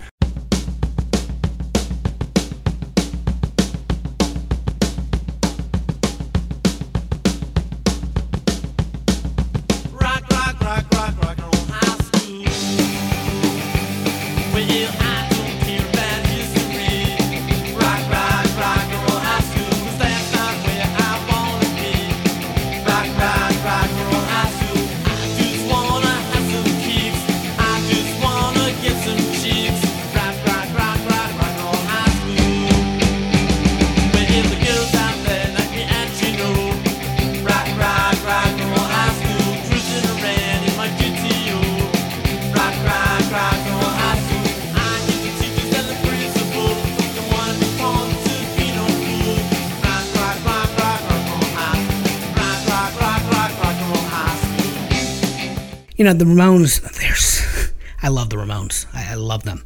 But, you know, they never charted, really. And they just weren't, you had that whole, the punk scene. They launched all the punk bands. I mean, when they played their first tour in '76, I think it was over in Europe, launched the Clash and the Sex Pistols and the Damned, and all of these bands went and saw them and decided to go home and form their own bands. Well, and they were stable at CBGB. Of course, they're leaning against the building, on the cover of what is it? Of the original, the Ramones self-titled, right? Yeah, thank you. I was blanking on the title. But they resented the fact that they never charted, because then they were still around when Green Day hit in the early 90s. Right. They were still making records, and Green Day, of course, basically just copied everything the Ramones did, and they were, hitting the charts not instantly, on their second album, Dookie. And that's when they called it quits. They said, you know what? We've been doing this now for 20 years. We're done. We're out of here. Unfortunately, cancer ended up taking two of them shortly after, so they would have ended anyway. But if the Ramones were ever going to actually score a hit single, this would have been it, really. And the song was the title track to a movie, and you had Phil Spector. I mean, it was in his hands, but it just wasn't meant to be. The song didn't crack the American charts, and the Ramones never did have a commercial breakthrough, which is just it's unbelievable to me. The experiment did make sense, however, though, because the Ramones, basically what they did was pretty simple. They just took 50s rock and roll. Oh yeah. And they made it a little bit faster and a little bit harder. And to pair them up with Phil Spector makes sense, because obviously Phil Spector was the engineer of a lot of those early rock and roll tunes, but it just did not work. No, it didn't. And it's one of those bands I just can't figure out how they were not a radio staple in the late 70s. Especially 80s. with the revival of in fact, I would say the Ramones were partly responsible for that 70s revival of rock and roll music. Oh, yeah. Obviously American Graffiti, which led to Happy Days and Sha Na Na. There were lots of different elements, but I would say the Ramones and other punk elements of the time that brought back that early rock and roll sound. And it was a direct opposition to the progressive rock of the late 70s. The Ramones, they longed for, one of my favorite Ramones songs is Rock and Roll Radio. Do you remember Rock and Roll Radio? Yep. And it kind of chronicles how they grew up listening to early rock and roll. And now as adults, they bemoan the fact that music at the time was going in a completely different direction, whether it be disco or progressive rock. I'm a trivia junkie. And last night I was playing trivia online. And one of the questions came up, and it was a Ramones question. I knew it before the question was, they'd even finished asking it. It was, what Stephen King novel? Oh, right. Did the Pet Ramones Sematary. cover a song by the same title? Yeah, Pet Sematary. That one may have been a minor hit. Was it? I think it was a minor hit. And then they also, when one of the greatest hits packages was released in the late 80s, they re-released I Want to Be Sedated, which was minor hit as well. I believe that was a minor hit. Okay. But you're right. They never topped the charts. No. They were never a force on the radio. So, okay. Well. And their version of Spider-Man, by the way, is great. If you ever get an opportunity to listen to Spider-Man. It really is, yeah. Okay, well, they were on my alternates list. Right now, I need 2 more alternates coming up, and I'm running out of alternates already. But you haven't named this one, so this is my 6th song. Okay. It is the Logical Song. And that's a match on my main list. Is it? Logical Song by Supertramp. I love the song. So you did go beyond, just physical schooling, because this one is not specifically about school. True. Although it is about Roger Hodgson's, experience at boarding school. But. Right, yeah. It's another extraordinary track from the Breakfast in America album. The lyrics are about how the innocence and wonder of childhood can quickly give way to the worry and cynicism, as children are taught to be responsible adults. It makes the point, really, that logic can restrict creativity and passion. We just got done talking about this with Harry Chapin, of course. And it argues that what we are taught in school is all very fine, but what about what they don't teach us? School, it teaches us how to function on the outside and to be very intellectual, but it didn't, I need to be careful how I say this, it didn't teach us how to act with our intuition or our heart, or to really give us a real plausible explanation of what life's about. It's very, very similar in that way to another famous song from '79, Another Brick in the Wall Part 2, by Pink Floyd, because, Logical Song, it just rails against English schooling. Supertramp keyboard player Roger Hodgson, like you said, he wrote the song and he sang lead vocals. He said that what was missing at school was for him the loudest thing. And he has said that, we're taught to function outwardly, but we're not taught who we are inwardly and what really, is the true purpose of life. And he said that the natural awe and wonder, the thirst and enthusiasm and joy of life and young children, it just gets lost and it gets beaten out of them in a way. So, yeah, he remembered leaving school totally confused at age 19, and the song really came out of his confusion, and which came down to a basic question: please tell me who I am. It was a very personal song for Hodgson, and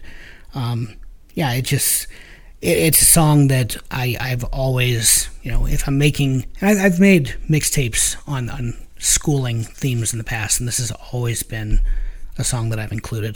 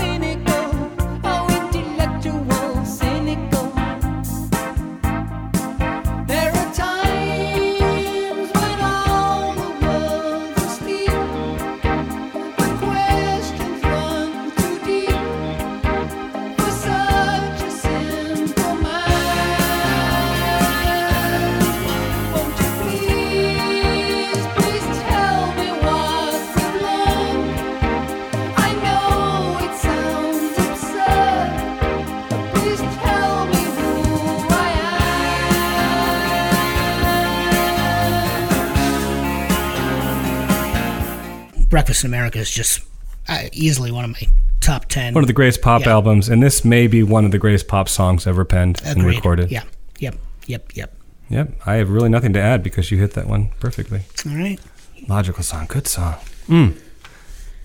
All right. So going on now, I had to bring the girls back. Okay. Had to bring the girls back. Had to bring Indigo Girls into this. Yes. I think I thought long and hard about including it. I didn't because I thought either you would, or I thought, you said you're making a conscious effort not to try and dwell on certain performances. So I thought, I haven't used them in the last few weeks, though. Yeah, I think I've only used them once or twice. Do you know what song I'm? I think, it has to be. I ended up choosing Closer to Fine. Thank you. Yes. It was driving me nuts. Went to the mountain. Yeah, Closer to Fine, which was their first quote-unquote hit. I mean, hit on some of the charts, not necessarily Billboard Hot 100 chart, but modern rock charts. Modern rock, it hit high. And they had like a lot of artists, they had a kind of a demo indie album prior to this, but this was their first. This was on Epic Records, so this was their first mainstream release, just self-titled Indigo Girls. And it's really a song about looking for truth and being fine with not having discovered it yet. Mm-hmm. And we mentioned on earlier broadcasts that Emily and Amy write separately. Yes. And then they arrange together. And so this was written by Emily Sailors, and I think she described she was sitting on the back porch at her parents' house kind of looking out over nature and kind of bothered by the fact that she didn't have all the answers in life, and what she was supposed to do, where she was supposed to go, what she was supposed to think. Yeah. It was a very philosophical type of encounter that she had, and so that's what the song is about. And so I like that not only about pursuing truth, but that second element. This is what makes Indigo Girl so great. It's that second element of saying it's okay not to know yet. Yes. As long as you're always pursuing, because I mean, frankly, none of us are really ever going to know truth in its ultimate sense. We're always going to try to get close to it. Some people are going to claim that they have the truth. I can never claim that. Oh, I think we should all be very scared of people who think that they do. I like to think that I'm getting close to it or see shades of it, but I'm always changing my mind and my viewpoint and keeping my mind open and having discussions with people. And so this song comforts me sometimes when I realize I don't have the answers, and that's okay. Yeah. And it wasn't about any specific professor or class that she had, but it was just kind of a culmination of different academic experiences that she had, and being torn in different directions. What does it mean to be an academic and to be a free thinker, and so on. It actually won a Grammy for Best Contemporary Folk Recording. Yeah, I knew that, which was cool. And you know they were nominated for Best New Artist. That I did not know. They were nominated, really. And guess who they lost to? Oh, it's going to be painful. I don't know. Milli Vanilli. Was that the year? They got robbed. Because Milli Vanilli, the Grammy was revoked. Right. I think they should go back and vote. They should. Give it to Indigo Girls. Milli Vanilli was the same year as... 89. Huh. Okay. 89. Yeah, no, that would be right.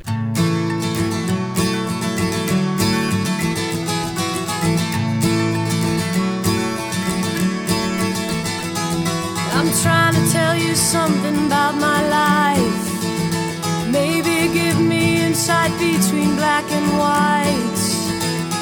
And the best thing you ever done for me used to help me take my life less seriously. It's only life after all. Yeah. Well, darkness has a hunger that's insatiable, and lightness has a call that's hard to hear. And I wrap my fear around me like a blanket. I sail my ship of safety till I sank it. I'm crawling on your shores.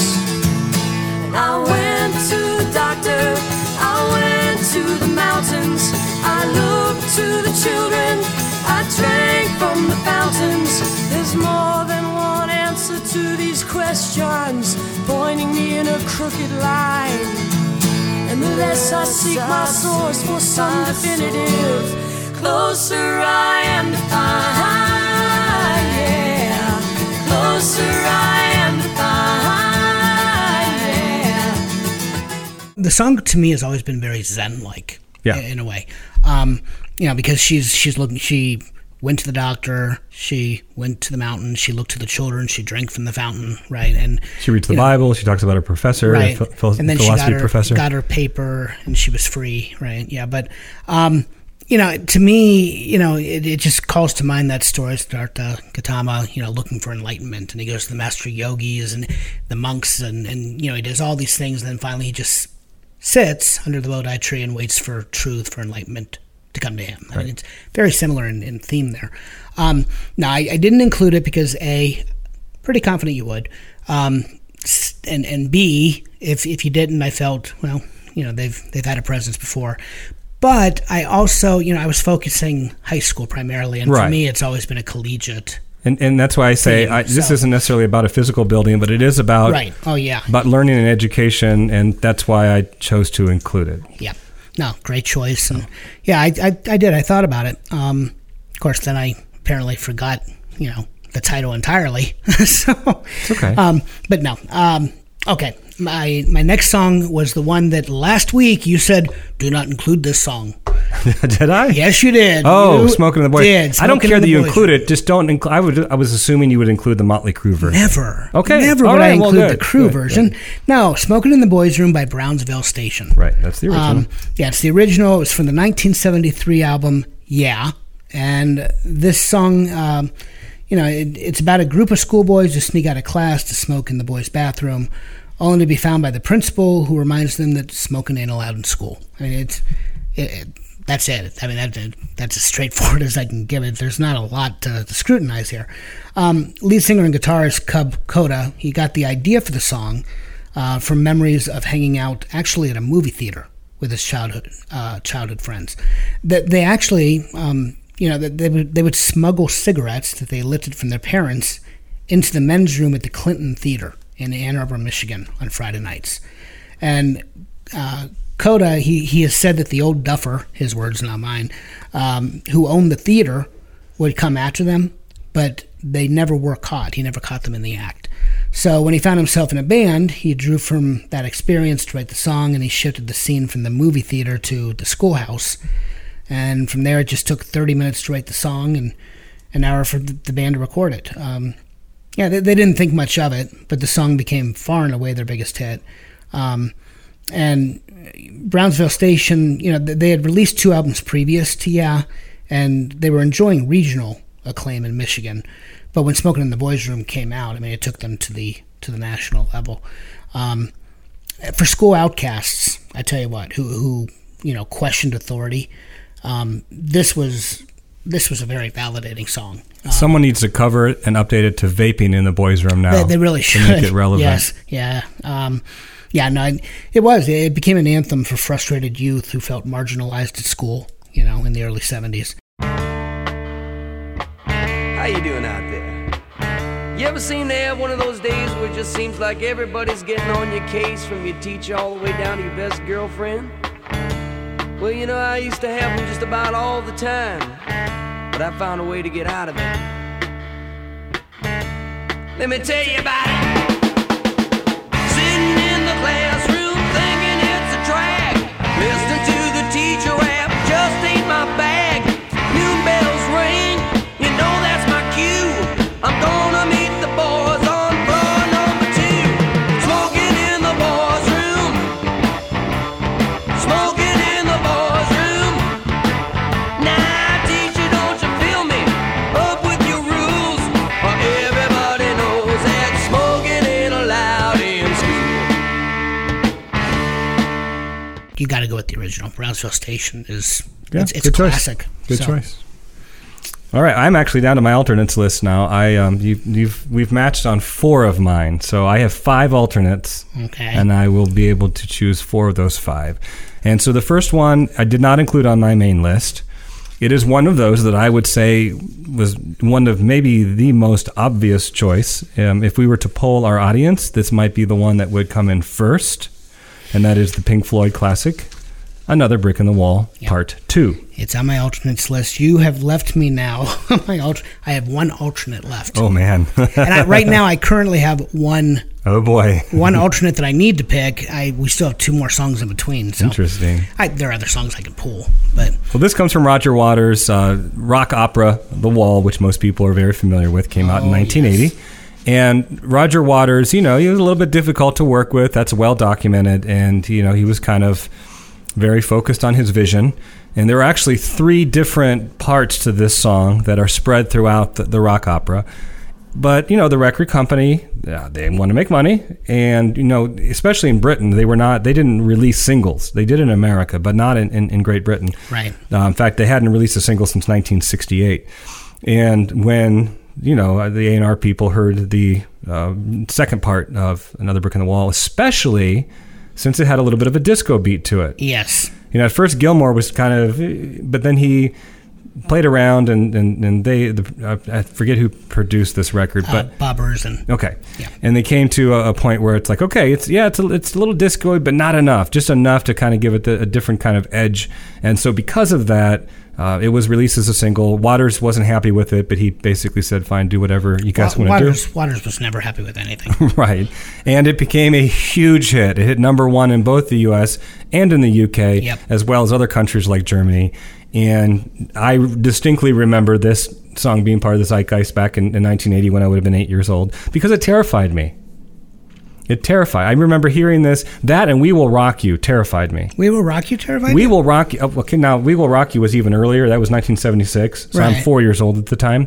And I would hear it in my dad's car. And I just imagined these giant people huddled around a cradle with a screaming baby, and they're rocking them back and forth while this baby's crying. Think about the song and the beat. Yeah, no, and they're rocking to that stadium beat, and the baby's just crying. It terrified me. That is an image that now I can never unsee. So this is on the same lines of, you have this droning, we don't need them, and then you have these kids singing. Now, can you imagine if I'd actually seen the movie where the kids are on the conveyor belt and they're falling into the meat grinder? Yeah. I would have really been scarred for life. But yeah, this in fact, another record my dad had The Wall. And so I remember hearing it in the car, and the whole album kind of creeped me out a little bit.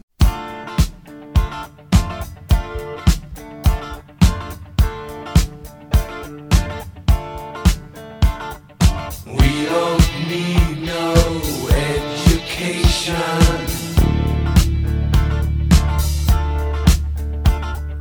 We don't need no thought control.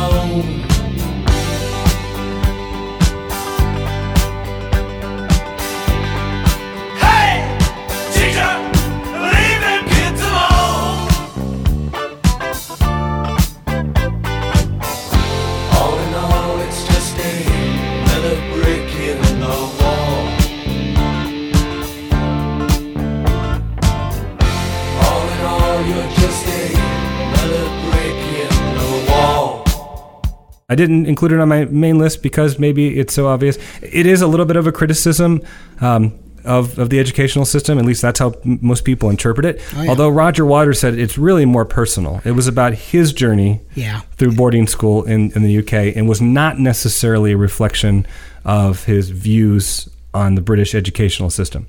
Although Maggie Thatcher didn't like it, a lot of the politicians didn't like it at all. Well, and, he said that it was satirical, but I question how much of that is true. But the song, it was actually very controversial. First of all, you have the children's chorus that sings on the track. They actually came from a school in Islington, England, which was chosen because it was so close to the studio. There were 23 kids between the ages of 13 and 15, and they were overdubbed 12 times to make it sound like there were many, many more kids singing. The addition of the choir convinced Waters that the song would come together, and there was some controversy when it was revealed that the chorus, first of all, did not get paid. It also didn't sit well with teachers that kids were singing an anti-school song. I mean, that was on both sides of the pond. Yeah, I believe the music teacher hid from the headmaster. Hid the lyrics until after it was already recorded. And then the chorus finally was given recording time in the studio in exchange for their contribution, and the school received £1,000 and a platinum record. But the entire song really came together under producer Bob Erzin. He had the idea for the chorus, and he used the choir of kids when he used the choir of kids when he produced Alice Cooper's School's Out in '72.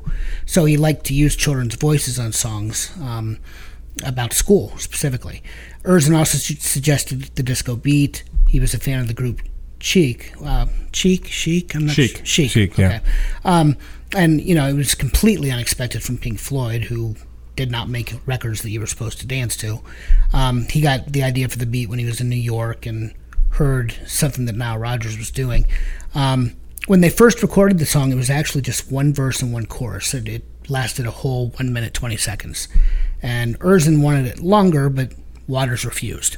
So while they were gone, Erzin extended it by inserting the kids as the second verse, and then he added some drum fills, and he copied the first chorus to the end. And he played it for Waters upon their return, and Waters actually liked what he heard. So yeah, the song that we know, it largely you can thank producer Bob Erzin for the outcome. But it was on my alternates list, and it was one that I just assumed. See, that's an example that neither one of us, had we not matched, it just wouldn't have made an appearance. But great choice, and very, very, I think, expected. And we will include the version from a collection of great dance songs again. It is the original version, but it has the fade in and fade out that will make our sequence much better than using the wall version. So that's why we're going to use that version. Yep. Okay, well, my next song is by Elton John, and it is titled "Teacher, I Need You." Yeah, I didn't choose that song. I'm aware of that song. I didn't choose that song. You didn't choose I don't like the title. You don't like the title? Sounds, I don't know, it's kind of gross. Wow, I don't know. You're gonna love it's not one of my favorite Elton John songs. You're gonna love my follow-up to it then. All right. But no, written by Elton and Bernie Taupin. The song it comes from the 1973 album "Don't Shoot Me, I'm Only the Piano Player." Taupin's lyrics tell of a schoolboy's crush on his teacher and his building frustration over his predicament. The lyrics: "I was sitting in the classroom trying to look intelligent in case the teacher looked at me. She was long and she was lean. She's a middle-aged dream, and that lady means the whole world to me." It's really quite innocent. I mean, there's not, this is not, nowhere near, the discontent of "Don't Stand So Close to Me." But like a number of other songs written by Taupin and John, the lyrics make references to American movie stars. So in this case, you've got John Wayne and Errol Flynn. The singer notes that he has John Wayne stances and Errol Flynn advances, but it doesn't mean a doggone thing.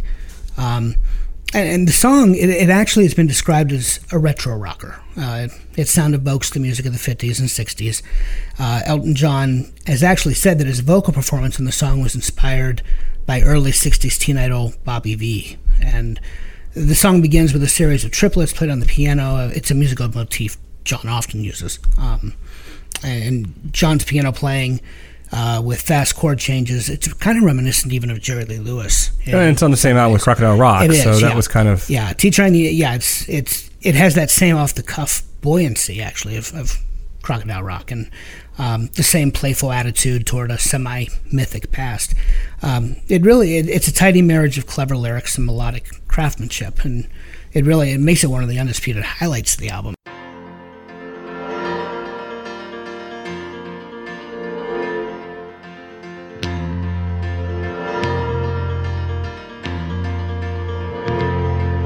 I was sitting in the classroom, trying to look intelligent in case the teacher looked at me. She was long and she was lean. She's a middle-aged dream, and that lady means the whole world to me. It's a natural achievement, conquering my homework with her image pounding in my brain. She's an inspiration for my graduation, and she helps to keep the classroom sane. Oh, teacher, I need you like a little child. You got something in you to drive the schoolboy wild, to give me education in the love-sick blues. Help me get straight, come out, say, teacher, I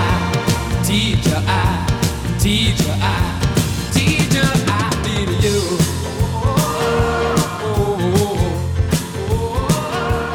It was one of the first songs I thought of, and it's just fun. It's one of those songs that I can't help but start dancing to. So Very good. All right. So my next alternate that I'm going to choose is from Social Distortion. Okay. Is that on your list? I'm hoping I didn't take your last match. Okay. No, you did not. It came out in 1990, and if you were a alternative fan of the time, you would know this song. I mentioned this a while ago I think it was on the Animals episode with Barracuda. If you played Guitar Hero 3, which again I would argue is the best Guitar Hero ever made, Guitar Hero 3 also featured the song. In fact, my wife is not a Social Distortion fan, but when I was playing this over and over and over again, trying to get the highest level on Guitar Hero, she became a fan of the song. And it's just a nice little melodic song. Almost, it's very poppy. Yes. And because Social Distortion is kind of a cowpunk kind of LA scene, band.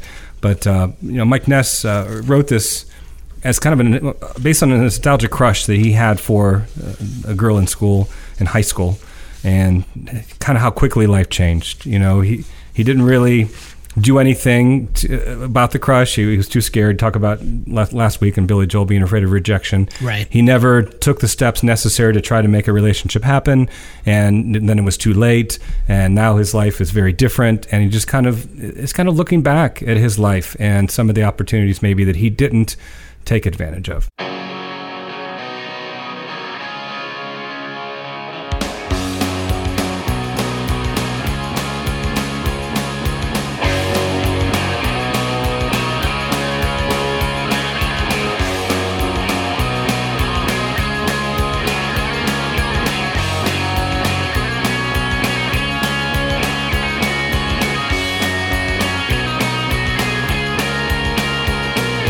La la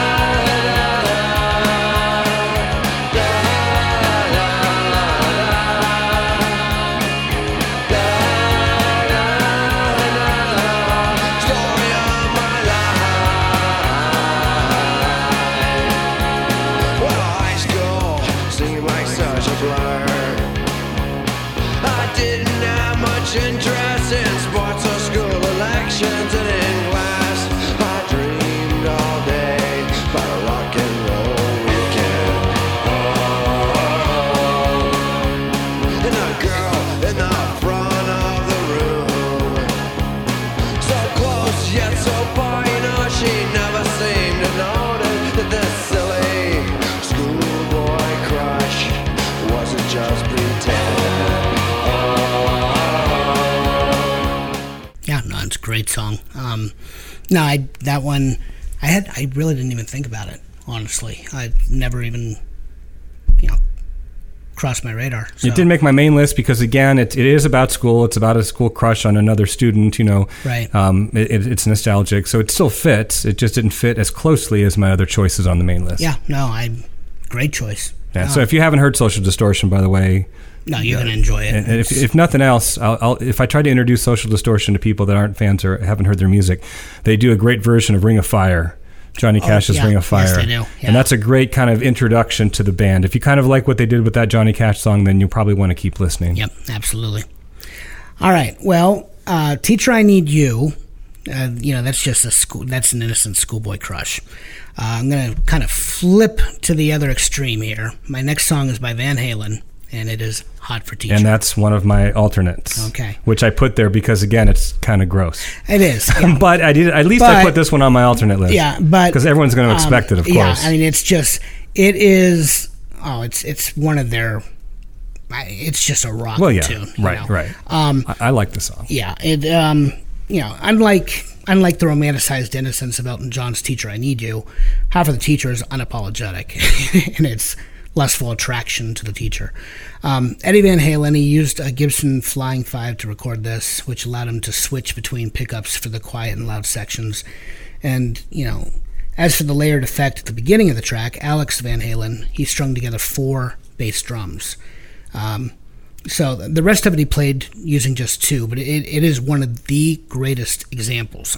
Well, how many pop songs start with a 30-second drum solo? Exactly, yeah. And there's that part of the drum solo that sounds like a Harley idling. Yeah, and it's awesome. Yeah, it's the greatest example of double bass drumming in rock music. I stand by that statement. And the song is probably best remembered by its video, really, which got lots of airplay in the early days of MTV. Sit down, Waldo. Yeah, and David Lee Roth, he co-directed the video, and that's all you need to know. That explains Hence Miss Canada walking around in a bikini in class. Yeah, that explains all the ridiculously beautiful teachers in bikinis, including Donna Rupert, first runner-up in the '81 Miss Canada pageant, which he just mentioned. But between shots of the video, the girls. The video shows the band doing choreographed dance steps under a disco ball. Do you remember that part? Yeah. And to me, and I even picked up on this as a kid. I don't know. I just always picked up on it. Despite numerous attempts, Alex Van Halen just could not. He just couldn't dance. Yeah, Right. He could not dance, and he was out of step the entire video. Right. But it's a fun video, so it doesn't matter. But here's the thing: I'm a drummer, and you would think that a drummer who keeps a beat should be able to dance. But not necessarily. No, I cannot dance. And my wife. I play bass and I can't dance. My wife makes fun of me incessantly. How can you not dance? How can you not dance when you can actually keep a beat? And it's like, I just can't. It's different. It's an entirely different thing. I have no physical control over my body. So I always felt good about this video for that reason, because here, like me, you had a drummer that could not actually dance in step, and it just kind of validated me in that respect. But Norwegian model Lillian Mueller, she played the part of the sexy chemistry teacher in the song's music video. She was also the one that was in Rod Stewart's love interest in Do You Think I'm Sexy? Actually, same model. And then she followed her modeling career with a career in personal health as a personal health consultant and inspirational speaker. But yeah, Hot for Teacher inspired 2 catchphrases. You already gave us one of them, Sit Down, Waldo, and then I Don't Feel Tardy. Right. What was the other one? Waldo was the young man in the video who didn't fit in, and do you know who the voiced voice him? of Waldo? Yeah, it was actually Phil Hartman. Yep. Saturday Night Live. So before his kind of big break. Yeah. So. Yeah. No, I mean it's very politically incorrect. I don't think you could get away with it today. Oh, definitely not. No. But for its time and its context, it was actually the 4th single off 1984. The record 1984. Yeah, that album was hugely successful. And because you had Jump, and then you had I'll Wait, Panama, and then Hot for Teacher. Yeah. It was actually the last single they released as the original lineup of the band. Yeah. Because after that it was Sammy Hagar. Correct. No, you're right. It's gross. It needs to be on there. No, it was on my alternates list. I fully expected it to make the list at some point. In fact, I was going to use it here next. Oh, okay. We're in agreement there. Sorry about that. It's just so much has changed. It's amazing how, and this will always happen, I think, in pop culture. You know, certain things seem completely normal, and then society changes and progresses, which it should. Oh, and then we look definitely. back 20 years at certain things and say, boy, that didn't really age well. And sometimes like this, it's, I think, semi-harmless. Some things are just like, wow, no, we can't. Yeah, well, you that's see not- that especially in film. Right. And I think back to so many 80s like Police Academy. Yeah, well, Revenge of the Nerds. Well, Revenge of the Dude, Nerds, you too. can't. Yeah, that yeah. shit can't ever be shown again. No. How did we not think that was horribly wrong? Yeah, the voyeurism. But Not the voyeurism. I'm talking about the sexual assault yes, the when he assault, yeah. pretends to be her boyfriend and he's yeah, not. Yeah. No. But yeah, not to mention the voyeurism. I think I actually blocked that out of my mind. There are But all yeah, sorts they of go things in, wrong They with go it. into the what is it? An attraction? It's at a fair or Like something. they're on the moon. They're on this. Yeah, like, and he's in the costume. but she thinks it's her boyfriend. Yeah, I mean, that's it sexual is, it assault. is. Yeah. Yeah. Well, that is. That's my point. I Like, blocked that scene at the from time. memory, yes. Nobody thought it was an issue, Right. which surprises me. Now, thankfully, people look at that, but you can't ever show that movie again. No. Which is a shame in the sense that it was an entertaining movie with a great premise that I enjoyed. But you're right; it included things that were awful that should never have been Oh, absolutely. included. The one for me though is the Police Academy films. Yeah, because right, you right, have you have the scene under the podium. Yes, right. But right. but more importantly, it's the way that they treat when they go into the gay bar, Right, especially. right. Oh, yeah. And that would never fly today, and it shouldn't. I mean, it's very. So this one, the How for Teacher, I put on the side of we can include it. Although I wonder, 20 years from now, we may look back and say, why did we include that? I don't know.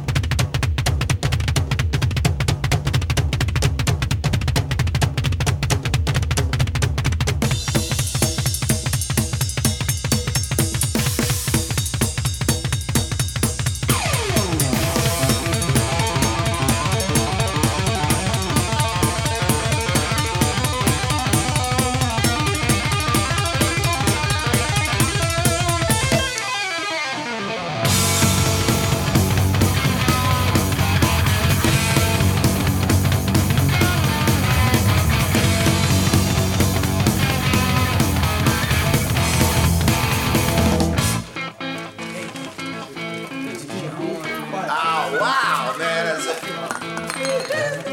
Wait a second, man. What do you think the teacher's going to look like this year?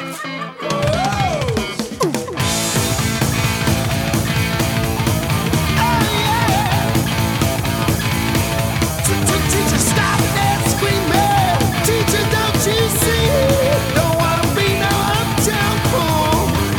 Maybe I should go to hell, but I'm doing well. Teacher needs to see me after school. All right, so the last one, you mentioned clicks. This fits right into our last one. And we haven't used any Nirvana yet. No, we haven't. And so I'm choosing one way back to their first, I guess it wasn't an EP, it was a full album, but their debut album, which was Bleach. Nevermind. Bleach. Oh, Bleach. Yeah, Bleach No, came you're right. before Bleach, Nevermind. it did, yes, you're right. Nevermind was their first big That was the breakthrough. and on a major label. Yeah, Bleach, yeah. But this was from their Sub Pop label, which was big with the grunge Right.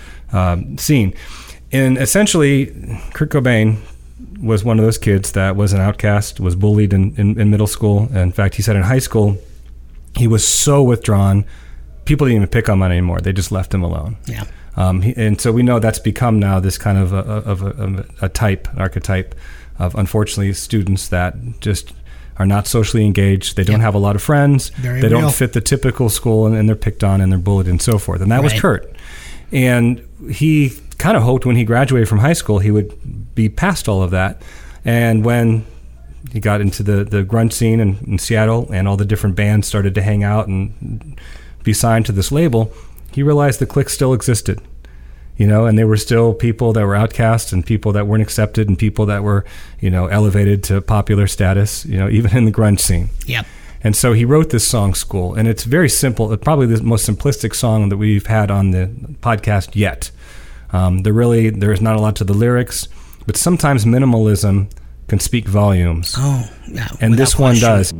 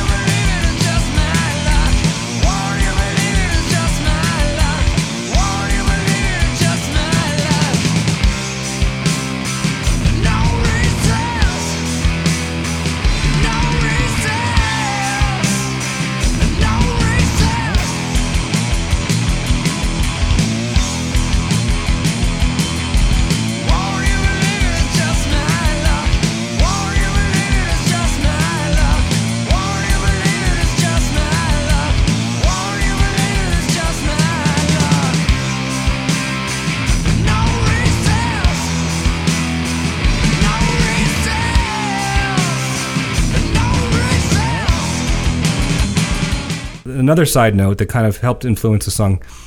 He could never get over once he started to play live, and especially since when Nirvana started to gain some momentum and became a thing, especially out on the West Coast, that he'd look out into the audience to the people coming to his show, singing along to the songs, and those were the same types of people that were beating him up and bullying him in middle school. So this was something that always kind of was a thing for Kurt. Yeah. And he writes about it in the song School. So I suppose this would be the closest thing to like Pumped Up Kicks, but in a really minimalistic way, right, from the perspective of someone who's withdrawn in school. Yeah, no, I have to admit I had forgotten all about Bleach. I still listen to Nirvana, often, but it's always Nevermind, In Utero, MTV Unplugged. I can't remember the last time I listened to Bleach. Just I'd forgotten all about that first album. No, it's a great. I'm glad that was my last choice. I didn't think I'd be able to include it, and I think this might be the first time where I used all of my songs. As did I. Yeah. All right. Wow. We matched maybe a little more than we thought we would. Okay. Well, I have one alternate left, but now I don't even know that I want to use it because I'm thinking now about a song that I had originally left off my list. The song that I have left on my list, it's Cool Kids by Echo Smith. I don't know that song. Yeah, it's a newer song. It was released in 2013. The song, it tells the story of a boy and a girl who just want to be noticed, the desire to fit in, and they want to be like the cool kids. It's a very catchy tune. It's very much like Pumped Up Kicks. I mean, it's a similar sound. And it's a great song, and it would fit without question because so many of our kids, our students, desperately want to fit in. But the other song, I'm kind of torn because there was one that I thought long and hard about, and I couldn't decide if it was collegiate or not. And that is No Such Thing by John Mayer. I don't know the song either. You don't know No Such Thing? Nope. No Such Thing is, it tells the story of somebody who has since graduated, and he's gone on to college, and basically, he remembers sitting down with his guidance counselor, and she told him, figure out what you want to do, and here are the credits you need to take, and this will be, this is it. And he goes off to school, and then he has that awakening that no, wait, this is not what life's about. And he says, I can't wait until my 10-year reunion. I'm gonna basically break through the double doors and tell them there's no such thing as a real world.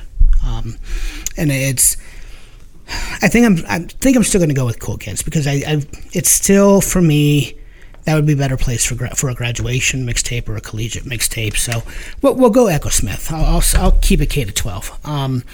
But certainly on our alternates list. We'll go ahead and put on John Mayer, No Such Thing. But Cool Kids, Echo Smith, of course, they are a South California indie pop band comprised of siblings. You have vocalist Sydney and guitarist Jamie, bassist Noah, and drummer Graham, all Sierota.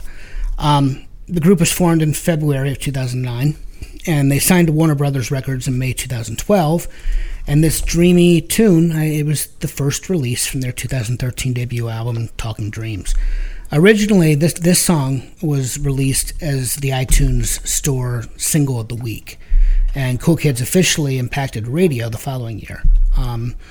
The song subsequently became a sleeper hit. It peaked at number 13 on the Billboard Hot 100, and it received airplay on U.S. modern rock, hot adult contemporary, and contemporary hit radio stations. So it was every format, really, outside of country and hip-hop, of course.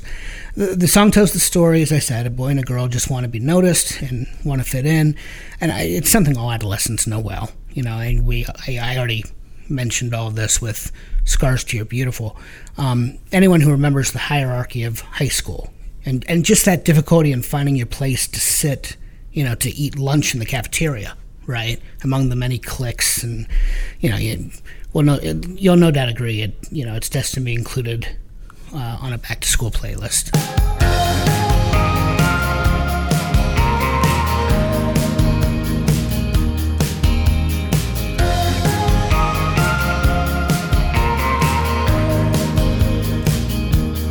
She says I'm walking in a straight line. That's not really her style. And they all got the same heartbeat, but hers is falling behind. Nothing in this world could ever bring them down. Yeah, they're invincible, and she's just in the background. And she says, I wish that I could be like the cool kids, 'cause all the cool kids, they seem to fit in. I wish that I could be like the cool kids, like the cool kids. It is a fun tune. It's very infectious, very, it's a groove that you can't help but kind of start bobbing your head as it plays. So we will stick with my gut and go Cool Kids by Echo Smith. Very good. Yeah, you were mentioning the other one, too, is more of an end-of-the-year song. Right. Because I was thinking about Vitamin C's graduation song. Yeah, that was one of the first songs I thought of, and that's when I made the decision I'd rather do a graduation show later. Or a graduation It's a good song. It's kind of loosely based on Canon in D, and I know a lot of the kids at the time. Yeah, it's a wonderful song. I actually had that album. You wouldn't think I would have the Vitamin C. I don't know if she had it anymore, but I actually had her debut release. I have the single. I never bought the album, so I don't know what the rest. Yeah, I liked the rest it. of the album. I considered it a guilty pleasure, which may offend people that feel it's. I'm not saying, and when I say guilty pleasure, it's not. That doesn't mean that it's not legitimate. It just means that it's so much different than what I would normally listen to. That's why I call it that. My guilty pleasures are a mixture of both. Someday maybe we'll do a guilty pleasure mixtape. That would be a good one, yeah. But we're really going to expose ourselves if we do. All right, we are going to take a pause here, and we are going to title the episode. We are going to sequence the songs. We'll do a quick round of soundtrack, and then we'll be out of here. And we're back. We have a title and a sequence for our Back to School mixtape.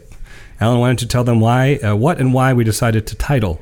All right. Well, this is another week where we have titled our mixtape with a song that is not on the playlist.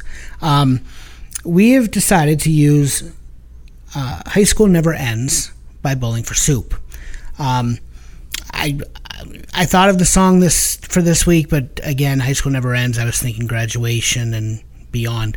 But the song, I think it fits perfectly because here we are, two high school friends, years removed, and what are we doing? We're talking about high school. So, high school never ends. In fact, you can make the argument we graduated only to return to school. We're teachers. Well, and have you noticed, I'm sure it's the same in your building, to a much less harmful degree, the teachers are still like the students in terms of their social groups. Oh yes. In terms of who eats lunch with whom. Yep. Who hangs out after school maybe, or in the hallways, or just go to a staff meeting and see where people sit. Yeah. And it's the cafeteria all over again. It is.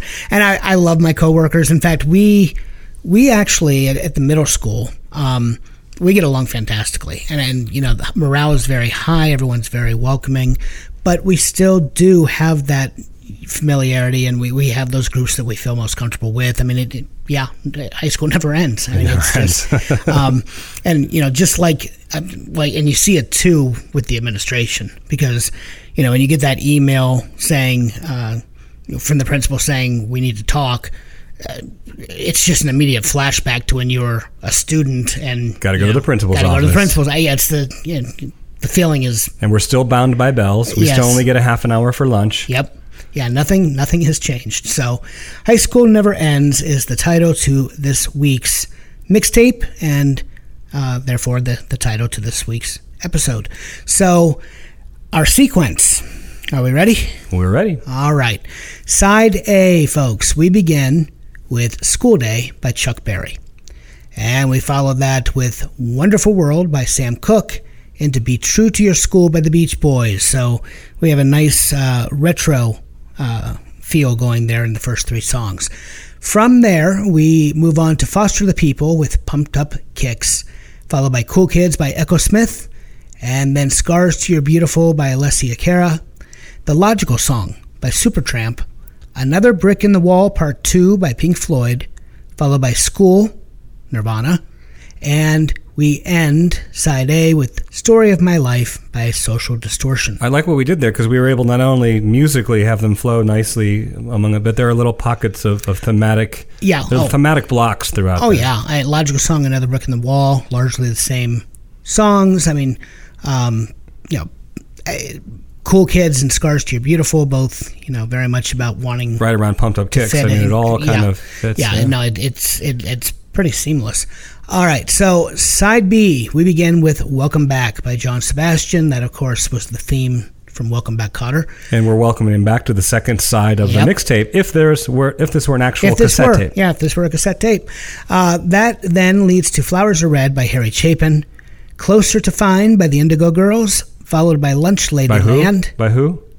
By Indigo Girls. I'm going to do that every time. You are, and I should be on. It says right there. I really should be prepared for it now, but you catch me off guard every time you do it. All right, so Closer to Fine by Indigo Girls. Lunch Lady Land is next by Adam Sandler. Then Teacher, I Need You by Elton John.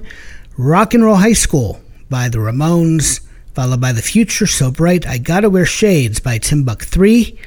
That leads into Hot for Teacher by Van Halen, and then Smokin' in the Boys' Room by Brownsville Station. And very appropriately, we end side B, last track of our playlist, with Teacher Teacher by 38 Special. It is thematically and by sound, by lyric. This may be one of the best playlists that we've made. Really good playlist. I thought we had a really good discussion on some of the hot button issues in education today. Yeah. In between the songs. So I think teachers out there should enjoy this episode. Oh, I agree. Our alternates list is, you have one alternate remaining with Steely Dan. Steely Dan, My Old School, right, which is more collegiate, but more just kind of hanging out in college. But.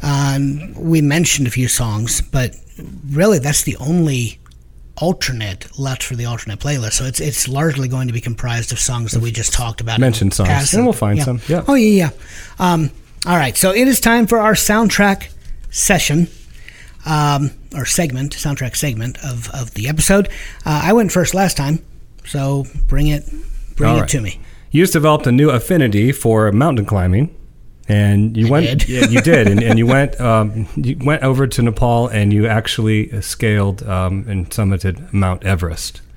What song do you play while you watch the sunrise from the peak? I could go real old school and choose The Sound of Music. The Hills Are Alive. I don't want to do that. No, I feel like there has to be something that better defines me. Okay, the mountains. I'm not a country fan, but you do have Mountain Music by Alabama. You have why can't I think of mountain songs from rock? You could go with sun. It's a sunrise. True. That's true. You could go with some type of Zen motif because you're in Nepal and it's really cold up there and there's lack of oxygen. That's true. You Take My Breath Away. Berlin. No, let's work with the sunrise. I'm watching the sunrise from the top of Everest, right? How about It's a Beautiful Morning? Yeah, there you go. By the Rascals. Perfect. It's a beautiful morning. Yeah. Or Lovely Day by Bill Withers. Which one would I go with? Let's go It's a Beautiful Morning. Beautiful Morning. You don't want the barn animals of Good Morning from the Beatles that John Lennon wrote after watching a cornflakes commercial. Right. Yeah. No. There are times that I play that in my classroom when the kids are walking in for homeroom just to wake them up. But now, if I'm on Everest, I don't think I'm worried about a doctor coming out and telling me that a loved one has passed. Especially as I have the decline of Everest ahead of me. Right. No. Well, we'll go. It's a Beautiful Morning. I mean, perfect. It's, sun. And we'll put that on our alternates list. That'll be a mentioned song. Yeah. Yeah, we could start doing that, actually. Yeah. All right, here we go. Land It, and you will be known as the greatest stuntman ever. Crash, and it's certain death in a fireball of twisted metal and broken hearts. What song do you play as you hit the gas? I know this is kind of a cop-out because we used it on a previous episode, but Born to be Wild. Born to be Wild? Yeah, it's fitting. Because if I'm hitting the gas and I got to rev myself up and psych myself up, yeah, Born to Be Wild. No, it makes perfect sense. What would I pick for that? I might choose "Ready to Go" by who performed Republica. You know that song? I don't know. It's the one that they always play. If you've ever been to Cedar Point, folks, it's the one that they always play just as the Top Throw Drag Stars. Oh, I hate that because of that. Yeah. But no, Born to Be Wild, that makes because I've heard that choice. I've heard that little bit of song so many times waiting in the line for that ride. Well, in the context of the complete No, I know. song, No, yeah, right. It's just I've never heard the complete song. That's all. Really? Yeah. No. Yeah, no, it's a great tune, rockin' tune. No, Born to Be Wild is perfect. You nailed that one. All right. So that concludes another episode of the Gen X podcast. And I must admit, I have no idea what we're doing next week. Next week, we are doing Black and White. Yes. Black and White. And that's an interesting departure now because we're not going to have any matches. No, we will not have matches. We don't need an alternate list. We won't have an alternate list. And, well, unless we have an artist match. Oh, that's a good point. You might have to have just a couple in case. Yeah, that there's an artist match. That. Yeah. This is a totally this is a new thing for us, a departure from our usual preparation. We're doing Black and White. First of all, it's not a racial emphasis. We agree we're not including Michael Jackson? Yes, okay. No Michael Jackson. But basically, I am going to choose 10 songs with black in the title, and Dave is going to choose 10 songs with white in the title, and we're just going to see how it plays out. Yeah. I don't know if we're going to alternate as we that would be cool. List our songs, or if one song is, or if one side of the mixtape is black, the other white. But it's going to be interesting. I don't know. It's going to be fun. I actually found my 10 black songs very quickly. There were others that I thought about using, but my first 10 I was sure. I've never been so sure of a list. This has nothing to do with race. People, they're going to see that. They're going to see that and think it's race. Yeah, really. It's not. No, not. We were going to do a colors episode, but we thought we'd start first with just black and white, and then maybe do a colors episode later. Yeah, We'll get to Roy G. Biv at a later time, but no, the black and white. It's I don't know if you've picked your songs yet. Mine I have. though. I have. I just forgot what was up next week. Yeah, they. Mine came it might have been the easiest playlist I've made. Mine's going to be pretty eclectic, though. Yeah, mine is not as eclectic as some in the past, but it's definitely going to be a fun show. But that's it. Again, thank you to our sponsor, J. Callahan Painting. Find them on Facebook for all of your painting needs. And our newest sponsor is Affordable Entertainment. Now they do have a website that you can go to. It's a DJ service. They also have photo booth rentals available, but very specifically, I want to call attention to their live trivia. Affordable Entertainment live trivia every Tuesday night on Facebook. You can find this. They hold a trivia game online, and definitely worth your time. Every week, the winner receives a $50 prize, and it's free to play. And it's definitely a wonderful way. They Affordable Entertainment began this right as lockdown occurred in March, and it's going strong still. So what have you got to lose? $50 prize, and people can play against each other in their own household, and you don't have to play on a team if you don't want. Of course, they're also looking for locations to do live remotes. So if you own a business, in the greater Cleveland area, Stark County, and the surrounding area, you can certainly give them a ring. The Affordable Entertainment would be more than happy to come out to your location and do a live remote of the trivia game. So categories change every week, and private events are available if you want to host your own trivia event. But Affordable Entertainment live trivia, please look them up on Facebook, and we are very grateful for both of our sponsors. I have nothing more to say. Nothing more to say. We spoke quite a bit. We're over 2 hours here. Yeah. So. Next week might be shorter. We'll because see. you don't have the alternates or the matches, or, Right. and we'll see. We'll see. All right, so goodbye, All right. everybody. Hot And- funk, cool punk, even if it's old junk, another mix of memories awaits next Sunday. Yes, and for now, press pause, lift the needle, and hit eject. But we will see you on the flip side.